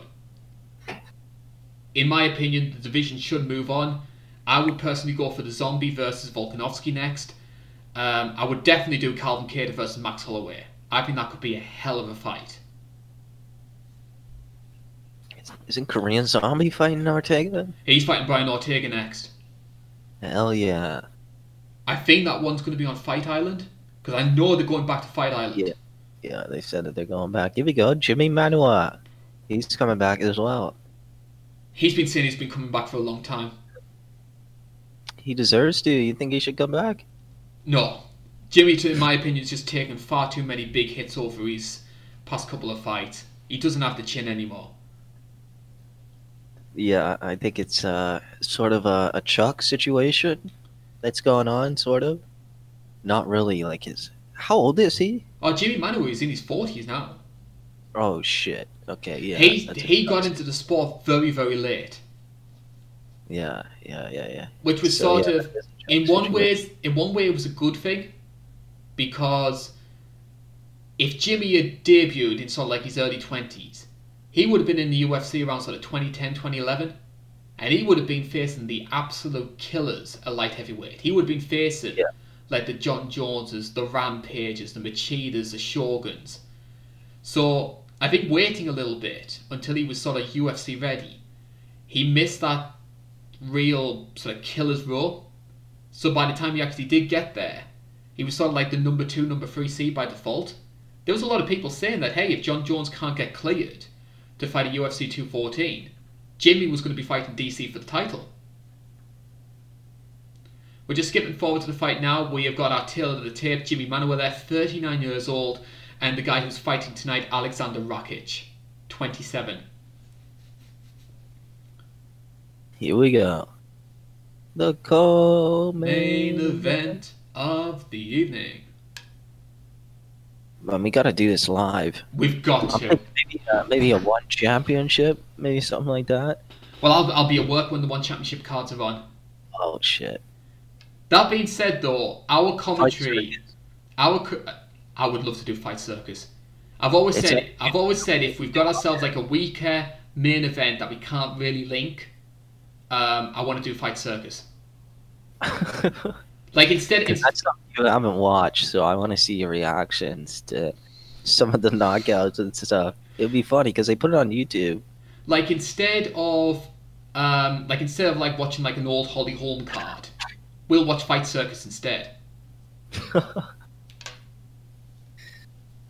about we record that like next week or something, and then we just upload it whenever we need to. Just keep that as like an archive, you know? Just one to hold on to just in case we need it. Yeah. That'd be a good idea. Record it like pretty soon, and then just keep it in the bag.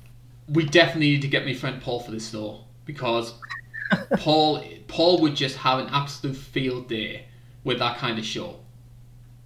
All right, here we go. Round one. Go to one, people. This one does not last very long. 454, 453, 452, 451.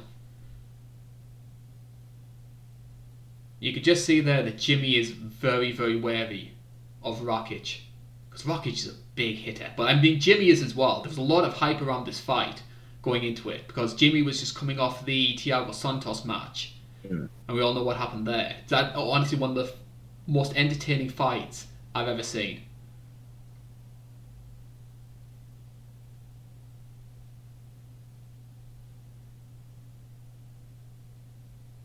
While circling, Rakic moves to his right. Bam! Oh my goodness! That is one of the most brutal knockouts I had ever seen. Because he set it up so well. Like, the only one that comes close was Kevin Lee versus Gregor Gillespie. Yeah.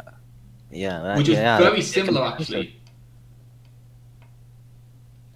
And I had a fear that was going to happen going into that fight.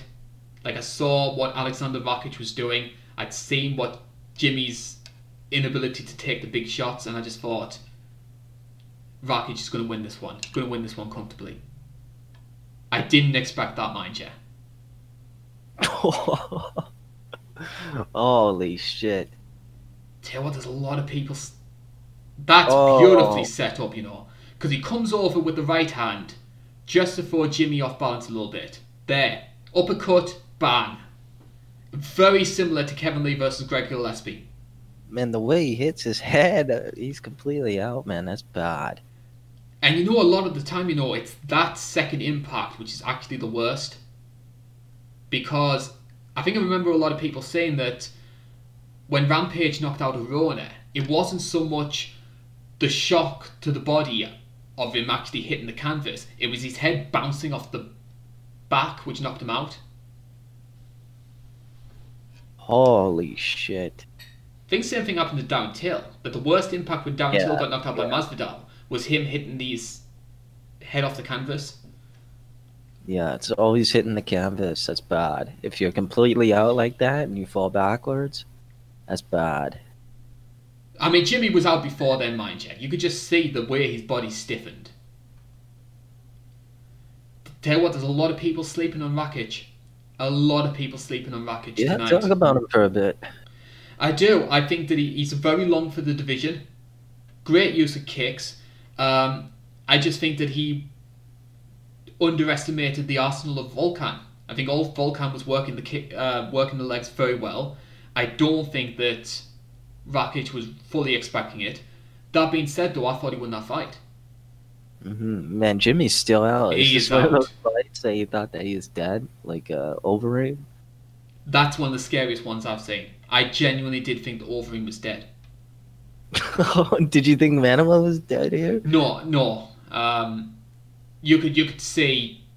I watched a lot of medical videos after that, so I knew exactly what to look for in terms of like fighters who were in trouble, that sort of thing.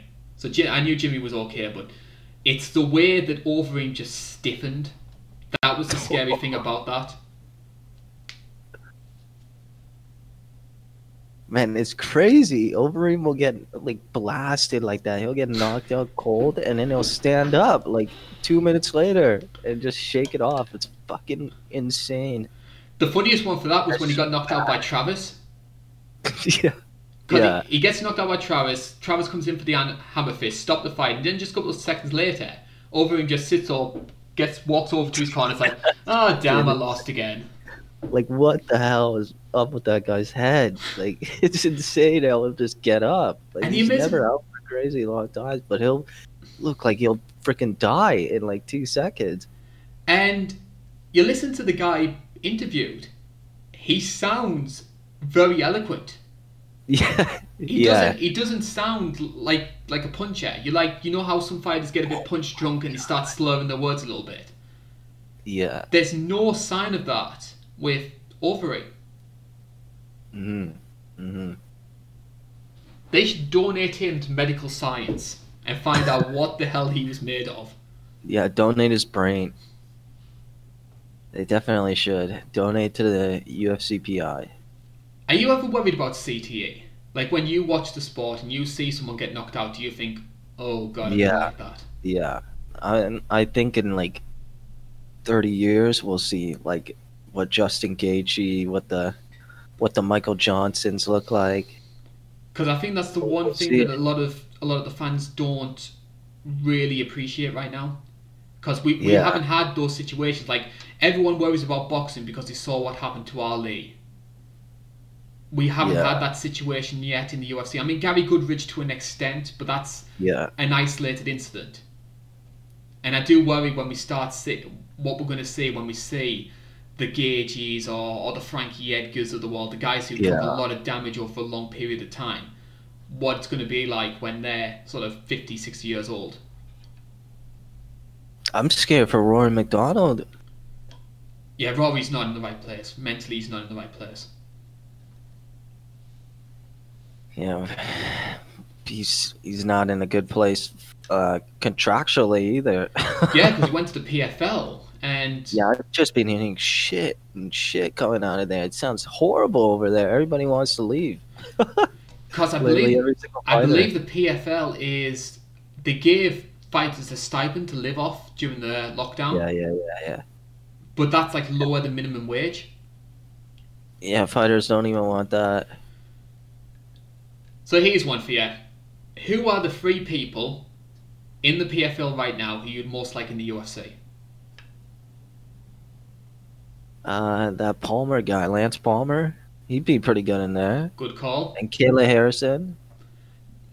I think if the UFC don't get rid of featherweight after 246, the only reason they're doing it is for Kayla Harrison. Yeah. And not Rory, but let me think.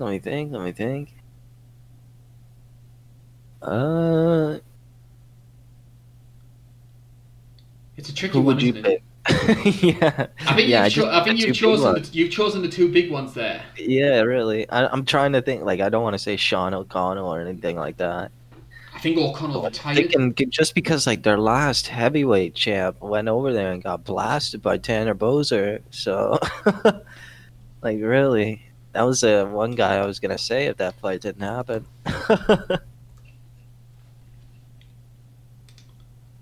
Tell you what, Tanner's building up a bit of a run recently. He's going to be fighting Arlovsky next. Yeah, that's gonna be insane, brother. He's getting the Tuivasa treatment now. Yes, that's basically what happens, I think, because if you start building up a bit of a winning streak at heavyweight, you fight Arlovsky, and if you get through Arlovsky, then you fight Overeem. Like, how many guys have we seen them do that? Because they did it for, like, Walt Harris, Sakai, Roisenstrike, Ngannou. Yeah, it's so keep on going back to over, and that guy just keeps on getting blasted. You feel like that's gonna happen with the Sakai fight? I don't think Sakai's ready. I think Overeem's going to Okay. get that one done. And Yeah, I like Overeem's recent style. I do as well. Because the thing is as well, like people will again point to the Rosenstrike fight, but he was winning that fight. He was 5 seconds away from winning that fight. So he's only losing to top guys these days. Yeah, where do you see Rosenstrike going now? Well, that's interesting. Curtis Blades is going to be fighting Derek Lewis, so we can rule that one out. He would have been, if DC was still going on, I could have seen DC and Rosenstrike. That's not going to happen, obviously. Volkov? Yeah, I guess. But I'm very high on Volkov. I love watching him fight. I think he's sort of like what he's sort of like a good version of Stefan Struve. Like Yeah. just the way that he uses his reach, he causes wrestler problems because he's very hard to keep down. Because you have to remember, Curtis Blades deserved to win that fight. He could not do anything with Volkov on the ground. And then Volkov tired him out, and then Volkov was coming on the offensive at the end of that fight. Yeah. All right, here we go. Anthony Smith. Surprised we didn't watch a Strikeforce event. I wanted to. And to be honest, if it wasn't for the fact that Rakic and Smith were both on this card, I would have chosen the Strikeforce main event. Yeah. Because I think the thing is, you don't get many opportunities to watch the sort of old school cards these days. Oh, he's getting booed. He's getting booed severely. What's the automated music? What's the dubbed over music that they're using? Sounds like it's the right music. Oh, Return of the Mark. Yeah, I don't think they do. I don't think they dubbed it over. You can turn it up. I love that song. I mean, it has nothing to do with Anthony Smith, like nothing to do with his personality, but I love Return of the Mark. All right, let's see what Gustafson's song is. Oh yeah, that's definitely. They definitely left that in. What is it? It's Rocky music. Oh yeah. It's his training montage music in Rocky 4. That's the best one. Rocky 3? Might be Rocky 3. Do do do do do do do do do do do do. Is that the one? Just turn it up, brother. I don't dare. I honestly don't dare. Mind you, on one hand, I love the Rocky films as pieces of I love them, entertainment. man. I think they're legendary. But then you watch them from a fight fan's perspective, and you think Rocky Balboa would be the worst boxer of all time. The guy has no striking defense whatsoever. Just hands down, I'm just going to take 20 or 30 shots in a row here from this big Russian. Yeah, like you put him against like a Wilder, like he would get murdered in the first round. One thing I will say though is, from what I've read, Stallone is really big into combat sports, and especially for the final. He let himself get punched by Tarver in Balboa. He let him punch him. And what I loved about that film as well was they went out the way to make it look like a pay-per-view boxing match. Yeah, it was like right after they filmed, no, it was during a pay-per-view, and like in between the fights, they said, "Ladies and gentlemen, you are now going to be featured in Rocky Balboa, and he's going to be walking out fighting Antonio Tarver." They just announced it spontaneously, and then they just introduced it like an actual fight, and that's just all real crowd reactions to it. And he just walked out and pretended like it was a real fight. Did the same thing with film it real quick. Did the same thing with Tony Bellew in Creed. Oh yeah. Pretty much the same technique. Tell you what, it's amazing how big Tarver's star was around sort of 2005, 2006. Like he was one of the biggest mainstream stars in boxing. Yeah, after that Roy Jones knockout. Like I always use Tarver versus Jones as one of the sort of warning signs about fighters who try moving up in weight and then coming back down. Like, I don't know if Bader's taken over that, but I remember everybody saying Roy went up the heavyweight fight John Ruiz, tried going back down for the Tarver fight, and just lost everything that made him so great. Yeah.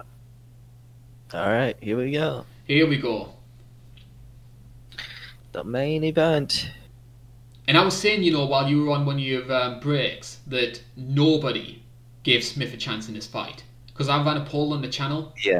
And it was something like Gustafsson 80%. Wow. What's the percentage for this week? The percentage for this week, I definitely know they're favouring... Excuse me. I definitely know that they're favouring Smith for this one. Wow. I think it's one of those situations where most of the time they go for the fighter who's more well known. Okay. Makes sense. Just try to get it up for you. It's just a main event introductions here. Yes. 63% for Smith, Rakic 37%. Oh.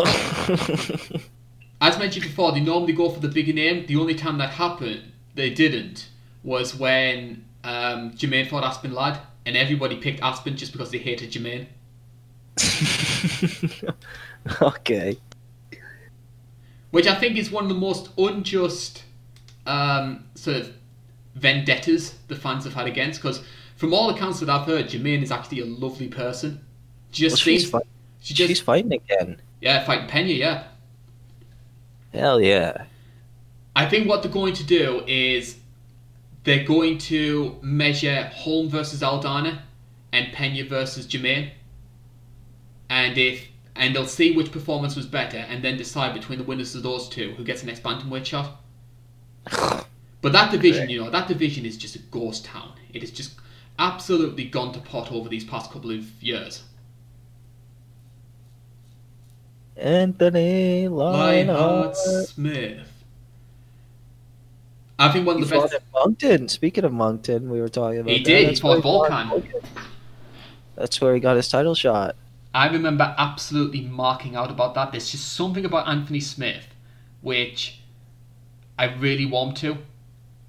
I think he's just sort of like this everyman underdog. He's just a normal guy who you could just sort of meet on the street. Yeah, it's just a normal guy. What I think was so enjoyable about this run as well was that Smith moved to light heavyweight, was taking all these short notice fights against like legends. Like he was fighting Rashad, Shogun, etc. And he wasn't intimidated by them. Yeah, he was just going in and putting on a show. Like the only time it did was against John Jones. Like there was a moment in the stare down where you could see him realise, what have I got myself into? And he fought like that on the night as well. But yet, here he is against Gus, and without giving too much away, he did not feel intimidated by Gus. Especially not in the first round. So the fight starts here, our main event. 455, 454, 453. What do you think's the next step for Gus? What do you think he should do next?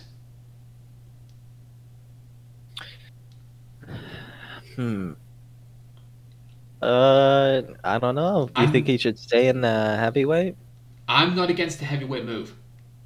Because he had moments against Verdum, but we know Verdum is very sneaky when it comes to the submission game, and that's always been Gus's weaknesses.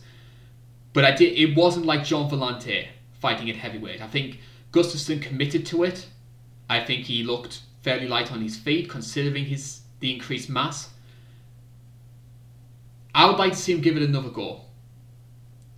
Who I'd put him against, I'm not entirely sure. Like maybe like a Blagoy or someone like that. Yeah. Tuivasa, maybe? Tuivasa's been cut. I think that was a joke or something. I think he came out and said that he was joking about that. Well, I hope so. Or something like that. I don't know. That being said, though, you've got to question, without being too critical, like that fight against Sergei Spivak was set up for the purpose of Ty getting the hometown win. And when you fail to do that, you've got to think to yourself, Yeah. is this guy UFC ready? And I think as well, they went really big on like trying to find the new Mark Hunt. Because Hunter was retiring. Here's this fan-friendly Aussie brawler. And it just didn't work out. Yeah, too early. Okay, commentate the fight. Like you see from Smith here, we never saw man. We never saw any of this from Smith when he fought John Jones. And that's why, because for me, the way to beat John Jones is you've got to pressure him. You've got to try and put him into situations where he's going to make mistakes. And John doesn't do that all that often. But if you do what Anthony Smith did, which was just let him lead, he's going to tee off on you. So I was frustrated with Anthony Smith after watching this fight because I thought, if you fought like that against John Jones, I'm not saying you're going to win, but you're going to stand a much better chance. And you can see Gus here, very light on his feet, staying on the outside.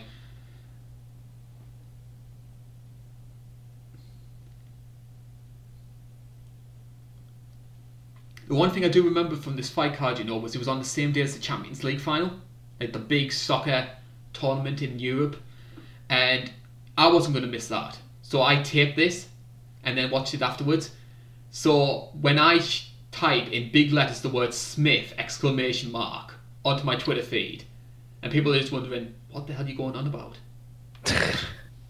Man, there's a lot of blood on Gustafsson's leg right there. There is. Because I think Smith landed a kick quite early in the fight, and that opened up a cut. Reminds me of what was that? Wolverine versus Hunt. Wolverine versus Hunt. His foot was bleeding immediately. I think he broke his tibia or something. Do you think sometimes Smith can be a bit too aggressive for his own good, though? Because you could argue that's what caused him so many problems against Glover, was he was trying to go for the finish a bit too early. Yeah, that's true. I don't know. You gotta think about just his mindsets in the fight. I think he's the guy that... I think there's a lot of fighters who work better when they don't have the crowd. I think Smith's somebody who works worse. I think he's somebody who relies on, reactions. He sees what his opponent's doing and he adjusts on the fly. Yet when he's got no crowd to distract him, he's listening too much to what his corner does.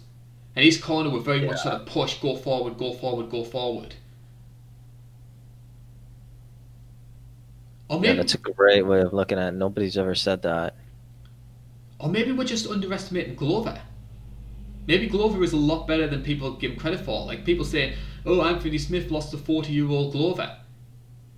But a lot of people lost to 40-year-old Dan Henderson, 40-year-old Randy Couture. Maybe Glover's just one of those wily veterans who knows how to pull out the wins. Yeah, that's a great way of putting it. But the crowd, definitely, I could see that being an impact. Yes. We're going to have to see what it's like tonight. Because that could be dangerous with fucking Rakic if he tells him to rush in like that. And oh, man, they are swinging. And I definitely expect Smith to try and push the pace in that one. That's a bad cut. I definitely gave the first round to Smith. In one championship, they would cut away. They would not show that. Yeah, I don't want to speak too highly about one championship. They're in the bad books for me. You don't want to talk about their last show? No, I'm kidding. I'm kidding. I'm just having a laugh about it.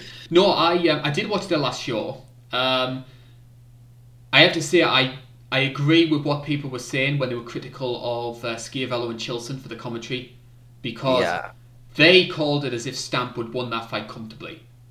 And I was thinking to myself, this is a lot closer than you think. Because Stamp looked so tired in those final 2 rounds. The third round was what swung it, in my opinion. Apparently Ricky Simone just caught corona yesterday. Yeah, he's out of his fight with Kelleher. Damn. I like Brian as well. Yeah, that's shitty, man. Brian Kelleher's great, man. Very good on social media. A lot of the fans call him Whitey Mouse. That's all his unofficial nickname.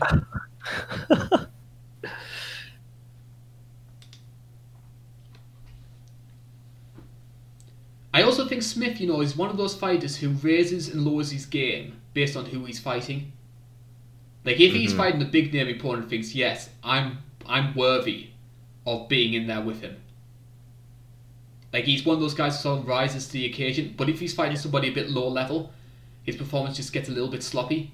So in some ways he's a little bit similar to Michael Johnson, because I think Johnson's another guy who raises his game when he's fighting somebody quite high level. Okay, here we go. Gustafson's doing some leg kicks here. Yes. He's trying to neutralize the movement of Smith. Wow. Ducked right under. And if I remember correctly with this fight as well, I remember Gus winning the second round, definitely winning the third. Because Gus just starts thinking, hey, I need to be a bit more active here. And you can see from this point on, Gus is the one who's starting to dictate the pace of the fight. He's the one taking the center position. Because Smith's not as great when he's forced to chase the fight. He likes to lead.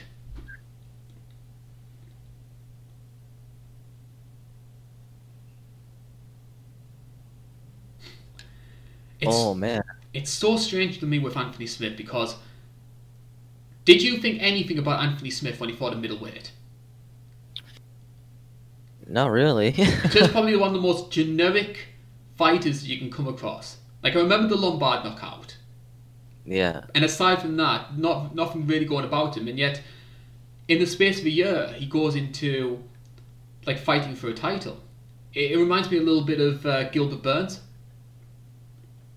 Oh man, big head kick. Because Gilbert was a guy who switched weight classes for the hell of it, and I think they're going to do him versus Usman possibly in December. Yeah, I think they're probably going to save it for the December show, like they did with Colby. I think they'll do 3 title fights in December. Yeah. Because, well, we know one of them. We know that the featherweight title is going to be up for grabs.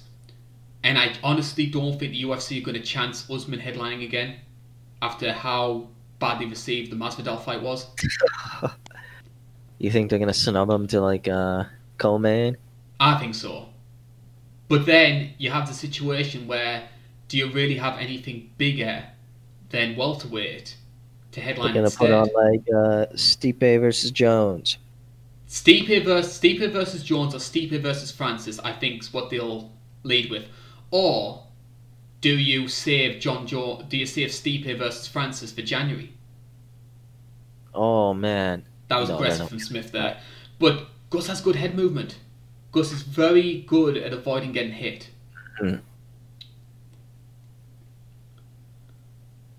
Like you're not going to get Adesanya versus Costa turning around in 4 months. That's out the question. So yeah, I think it'll be Stipe versus Francis stroke Jones. Yeah, most likely. Unless they set up Oh wait, Nunes versus Anderson. When's that happening? That's December. Then again, they're not gonna. Yeah, I don't think they'll have that fight headline, because the numbers from 250. Apparently, the numbers from 250 were really bad. Like we're talking less than 90,000 buys. And the UFC have done some really good numbers during the lockdown, all things considered, and that's just the real anomaly. Like we're going from like that's just you boycotting. That's you and your channel boycotting. I'm a million people buying the pay-per-view now. Like, nice job, Carl. Like that's the thing, is that like I've always said that. Like I'm somebody who likes to see success rewarded. I've always been that sort of believer in a hierarchy and that the best fighters should be the most popular. But the sad truth is, you can argue whether or not it's right that someone like Amanda Nunes is not popular. We can have those arguments. But the facts don't lie. Like, she's like 3 headliners and none of them have done 100,000 buys. What about 200? That did 1 million pay-per-view buys. She was never the A side, as it were. People were buying that show for Brock, and like same with 207, people were buying that show for Ronda. When she's been the A side, people just haven't been clicking. And we can argue whether or not it's right that people are avoiding watching her fight, but That's the sad truth as things stand. You gotta have faith, man. You gotta switch to being a fanboy instead of a hater. You gotta just shamelessly plug her and say that she's the best in the world. No, I mean, Luke Thomas, Dana White, and Joe Rogan have already got that one covered. I'm going to stick to my niche and just be the guy. I mean, don't get me wrong, this isn't sort of like a Joe Exotic, Carol Baskin situation. I'm a money man. And when I see a fighter who isn't pulling in the big numbers, I just think to myself, is it worth us, like being this sort of overly positive? Because, I mean, the business side of the sport, it's not the most important thing, but it is a big factor. Mm-hmm. But again, I'm very much in the minority about that one. I've had a lot of criticism about it, so I don't want to go down that rabbit hole, so we'll talk about what's happening in round number 3 here. I thought Gus won the second round, I should say. Round number 3. Do a time code? We do 450, 49, 48, 47, 46. What would you do with women's featherweight? Like, depending on what happens. Because it's going to be... Because from what I've heard, this is going to be the last fight on Megan's contract. And if she loses the fight, you're not going to do her versus Felicia Spencer 50 times. So you can't really do anything in that regard. So do we cut the division if Nunes gets the win, like many believe she will? No. Dana said that they're going to be signing some more featherweights. He has been saying that for like the past 2 years, mind you. And to be fair, he did. He signed pretty much everyone from The Ultimate Fighter, and they all dropped down the bantamweight. That's true. I just don't think that the number of fighters there is high enough to justify the division. Well, just wait next year. We'll be saying Kayla Harrison's going to be winning in the Nunes fight. If you've noticed, I've never backed Nunes' opponents for any of the fights. I've always thought that she was going to win. Because a lot of people think that me speaking positively about a Nunes opponent is me hating on her. No, my job is to try and sell a fight. My job is to say, hey, Felicia Spencer is a very durable fighter. She's got decent level of grappling. My job is to try and emphasize those points for the sake of the show. It's like Brendan Schaub talking about Conor's angles against Floyd and saying, yeah, you know what? Conor can do this. Conor can cause Floyd problems. He's trying to do a job. And that's just the way I look at it. Footwork here is insane. It is. Yeah, we got to focus on this fight. It's popping off, man. Oh, man. Good head kick. And this is just the moments here where you can see this with Anthony Smith. He just starts to have doubts about himself when he's fighting. I mean, especially if he doesn't get the job done early. He starts thinking to himself, how am I going to figure this one out? Because he won the first round, in my opinion, and this is where Gus really starts coming into his own. Oof.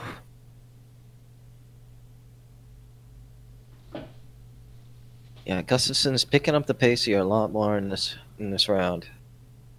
And again, still very light on his feet into the third round. Nice head movement there.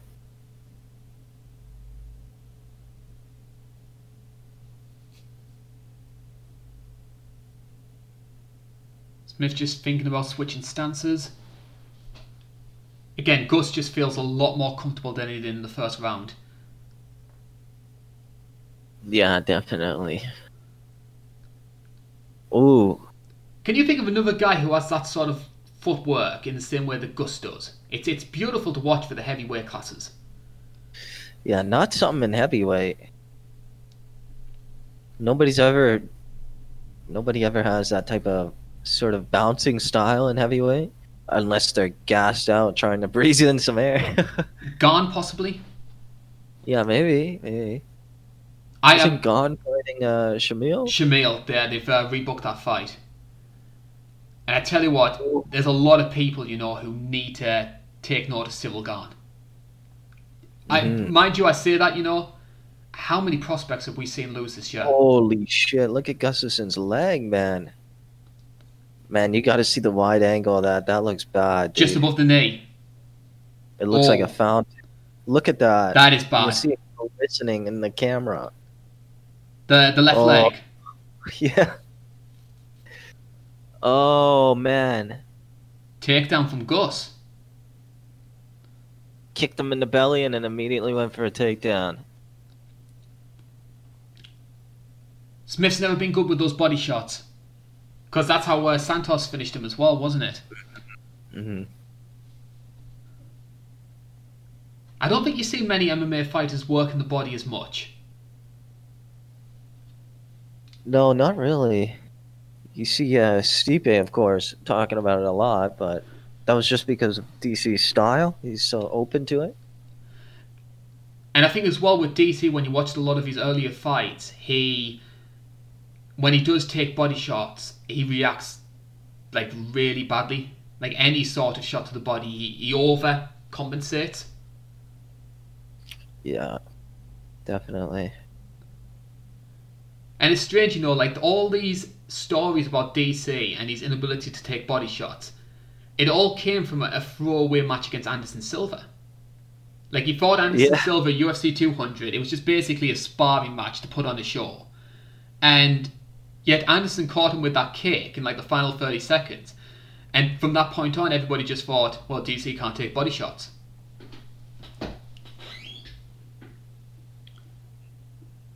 That's what the GOAT does. He'll expose you. That's what he's going to do to Uriah Hall.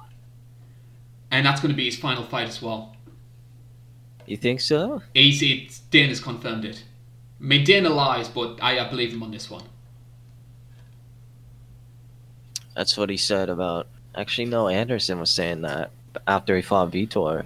He wanted to retire, and then the next day, Dana White bought him a brand new Bentley. And then they signed a 10-fight contract. And the Weidman fight happened. I always thought it was the Bonner fight. It might have been whatever the last stoppage when he had. Bonner. Yeah, it was around then. He said that he didn't want to do it anymore, and then the next day he got a Bentley. You'd keep doing your job you didn't like if you got a Bentley as well, wouldn't you? Oh, yeah. Can you drive yet? Yeah, of course. What's your car? Don't have one. I just use the buses around here. Be honest, I hardly travel these days because everything's locked down. Honestly. I mean, I'm just pretty much, it's 2 miles to the gym, and that's it pretty much every day these days. Yeah, I don't need one. I'm always working at home. I never need a car. It'd be more of an inconvenience, to be honest. I'm intrigued about this because we're going to be seeing sort of what sets up the fight ending sequence. Yeah. Good body kick there from Smith.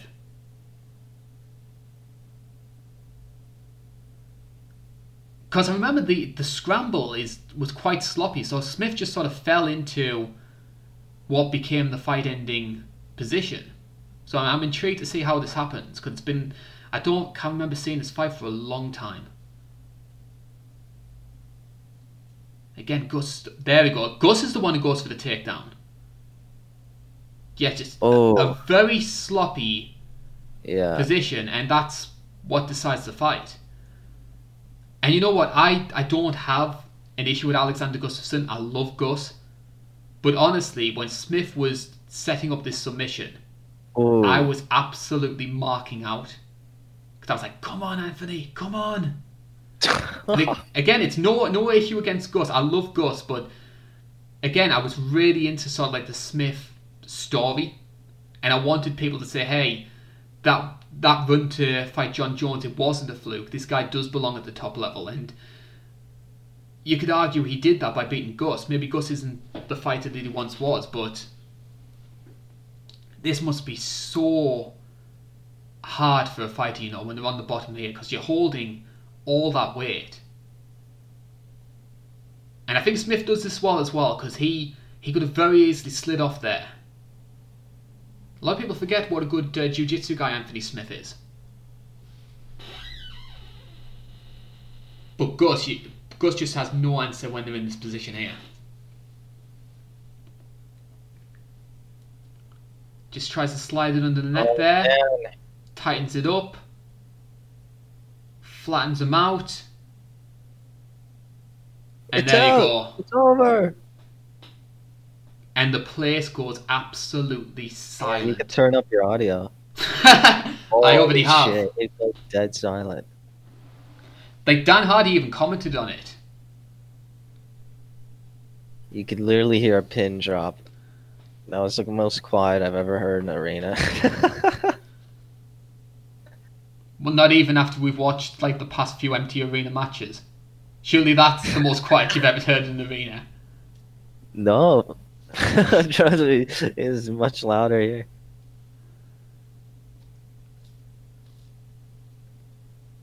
How much of Gus retiring on this night was sort of reactive? Do you think he genuinely wanted to retire? Do you think he genuinely retired and had a change of heart, or No. do you think this was just a case It was of just a mistake. Yeah, right there. When he sort of tried to do judo. like a judo trip with the legs, but Yeah. Smith countered it.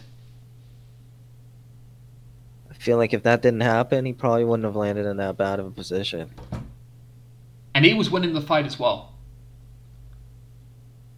And that's one of the good Anthony Smith traits, in my opinion, is that how many times have we seen Anthony Smith losing fights and then coming back to win?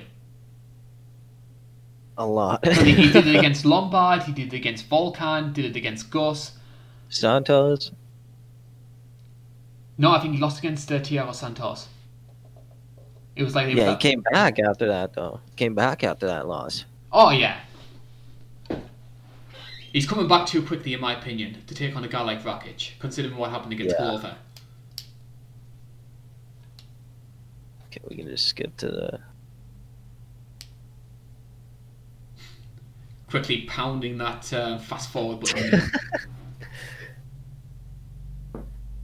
It's not like YouTube. I can't see where I'm going. They used to. On the old player, they used to.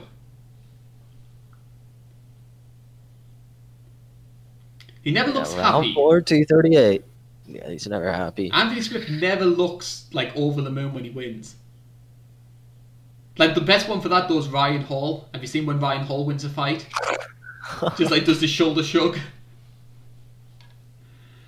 He was supposed to be fighting tonight. Oh yeah, shit. I don't know if it was COVID Same or not. as the beating Yair. That's 244. They're definitely doing. Not happening. Tell you what, 244 is looking stacked. Hell yeah, brother. Can't wait to see that one. What day is that? I'll get it up for you on the internet here.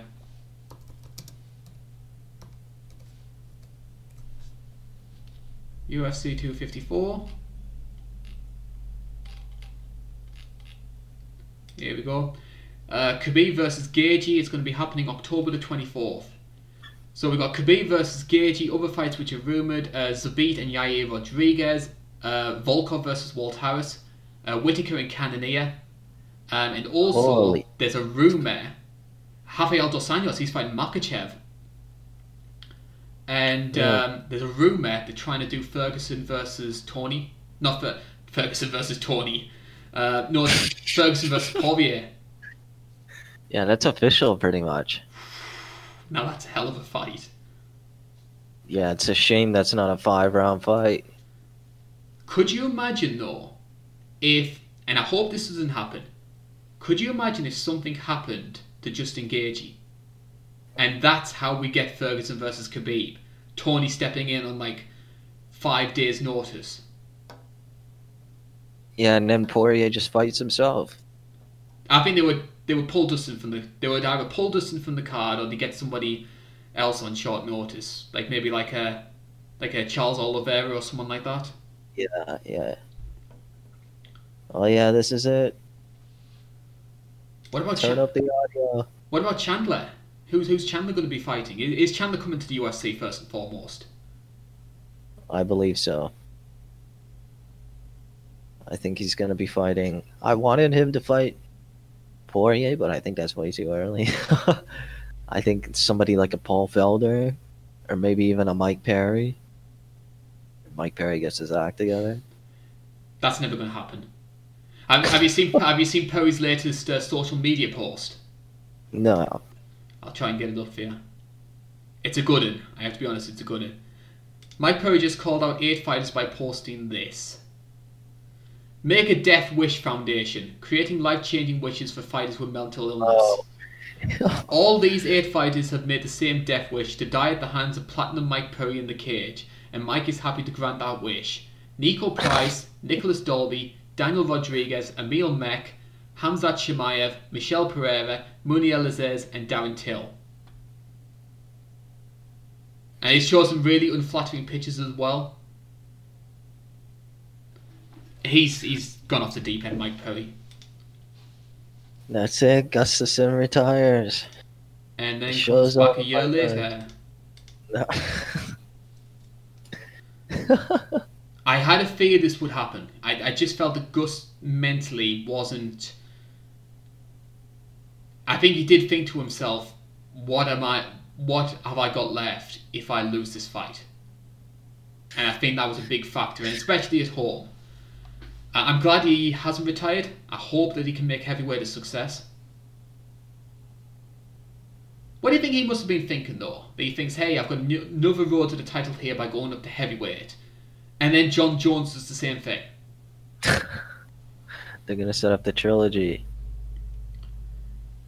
I think we've seen enough from the trilogy fight. I would have been intrigued by DC versus Jones at heavyweight. Because I think DC is so much better at the heavyweight class. Oh yeah, definitely. But yeah, let's make final predictions, I guess. I think the Rakic gets it done. I'm going to say late second round. Okay. Yeah, I think just Anthony Smith's tentative style that he did in that fight, you could see sort of when Gustafsson pressured him really hard and Smith didn't really get out of range too much. Like Gustafsson was able to sort of duck really easily out of his range, so I could see Rakic setting up something devastating. I like he does get hit a lot. I'd like to see Smith try and use the kicks like he did against Gus, because that was something that Rakic had a lot of problems with against Volkan. Okay. We shall see, my friend. We shall. I'm really looking forward to this one. Tell you what, say what you want about the fight, like these sort of lockdown cards.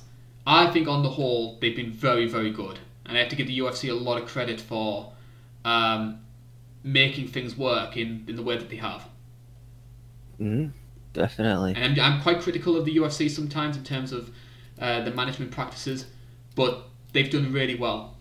Much better than, say, I think there's WWE.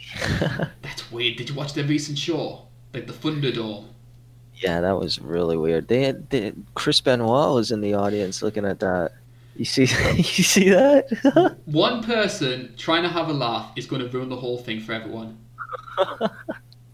That's so funny. I remember I was watching the NBA and some guy, he tried to like kiss the guy that was sitting next to him, and the guy like reacted in time and like dodged out of the way. It was so funny. And with that, it's the end of the show. Yeah. We've actually watched the entire card there. Oh. No, that's okay. We don't need to watch the prelims. All right. Well, thank you very much, Claire, for joining me again. These Saturday shows, it's just a fantastic chance to talk about what's happening in the sport, to relive some old fights. So I have to give you, once again, all the credit in the world, A, for hosting the stream, and B, putting up with me for a good, 2 hours? Yeah, no problem. I'm going to get this one edited. I'm going to get it uploaded tonight before the show. It's early in the morning. I can do all my work right after this. Yep. And I'll be getting back to editing straight after this.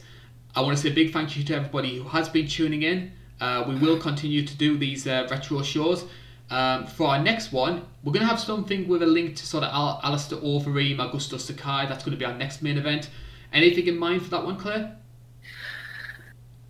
Let's do a Strikeforce. I'd love to watch an old Strikeforce card. It's perfect timing. Overeem versus Brett Rogers? Sure. Let's go for it. Once again, big thank you to everyone who has been tuning in. My name's been Carl Boombridge, that's been Claire Richardson. Pleasure to be here. Stay tuned to the Twitter feed and the YouTube feed for any sort of updates regarding the podcast. Fingers crossed that the copyright strikers don't get to us. This has been the INC. Thank you for listening.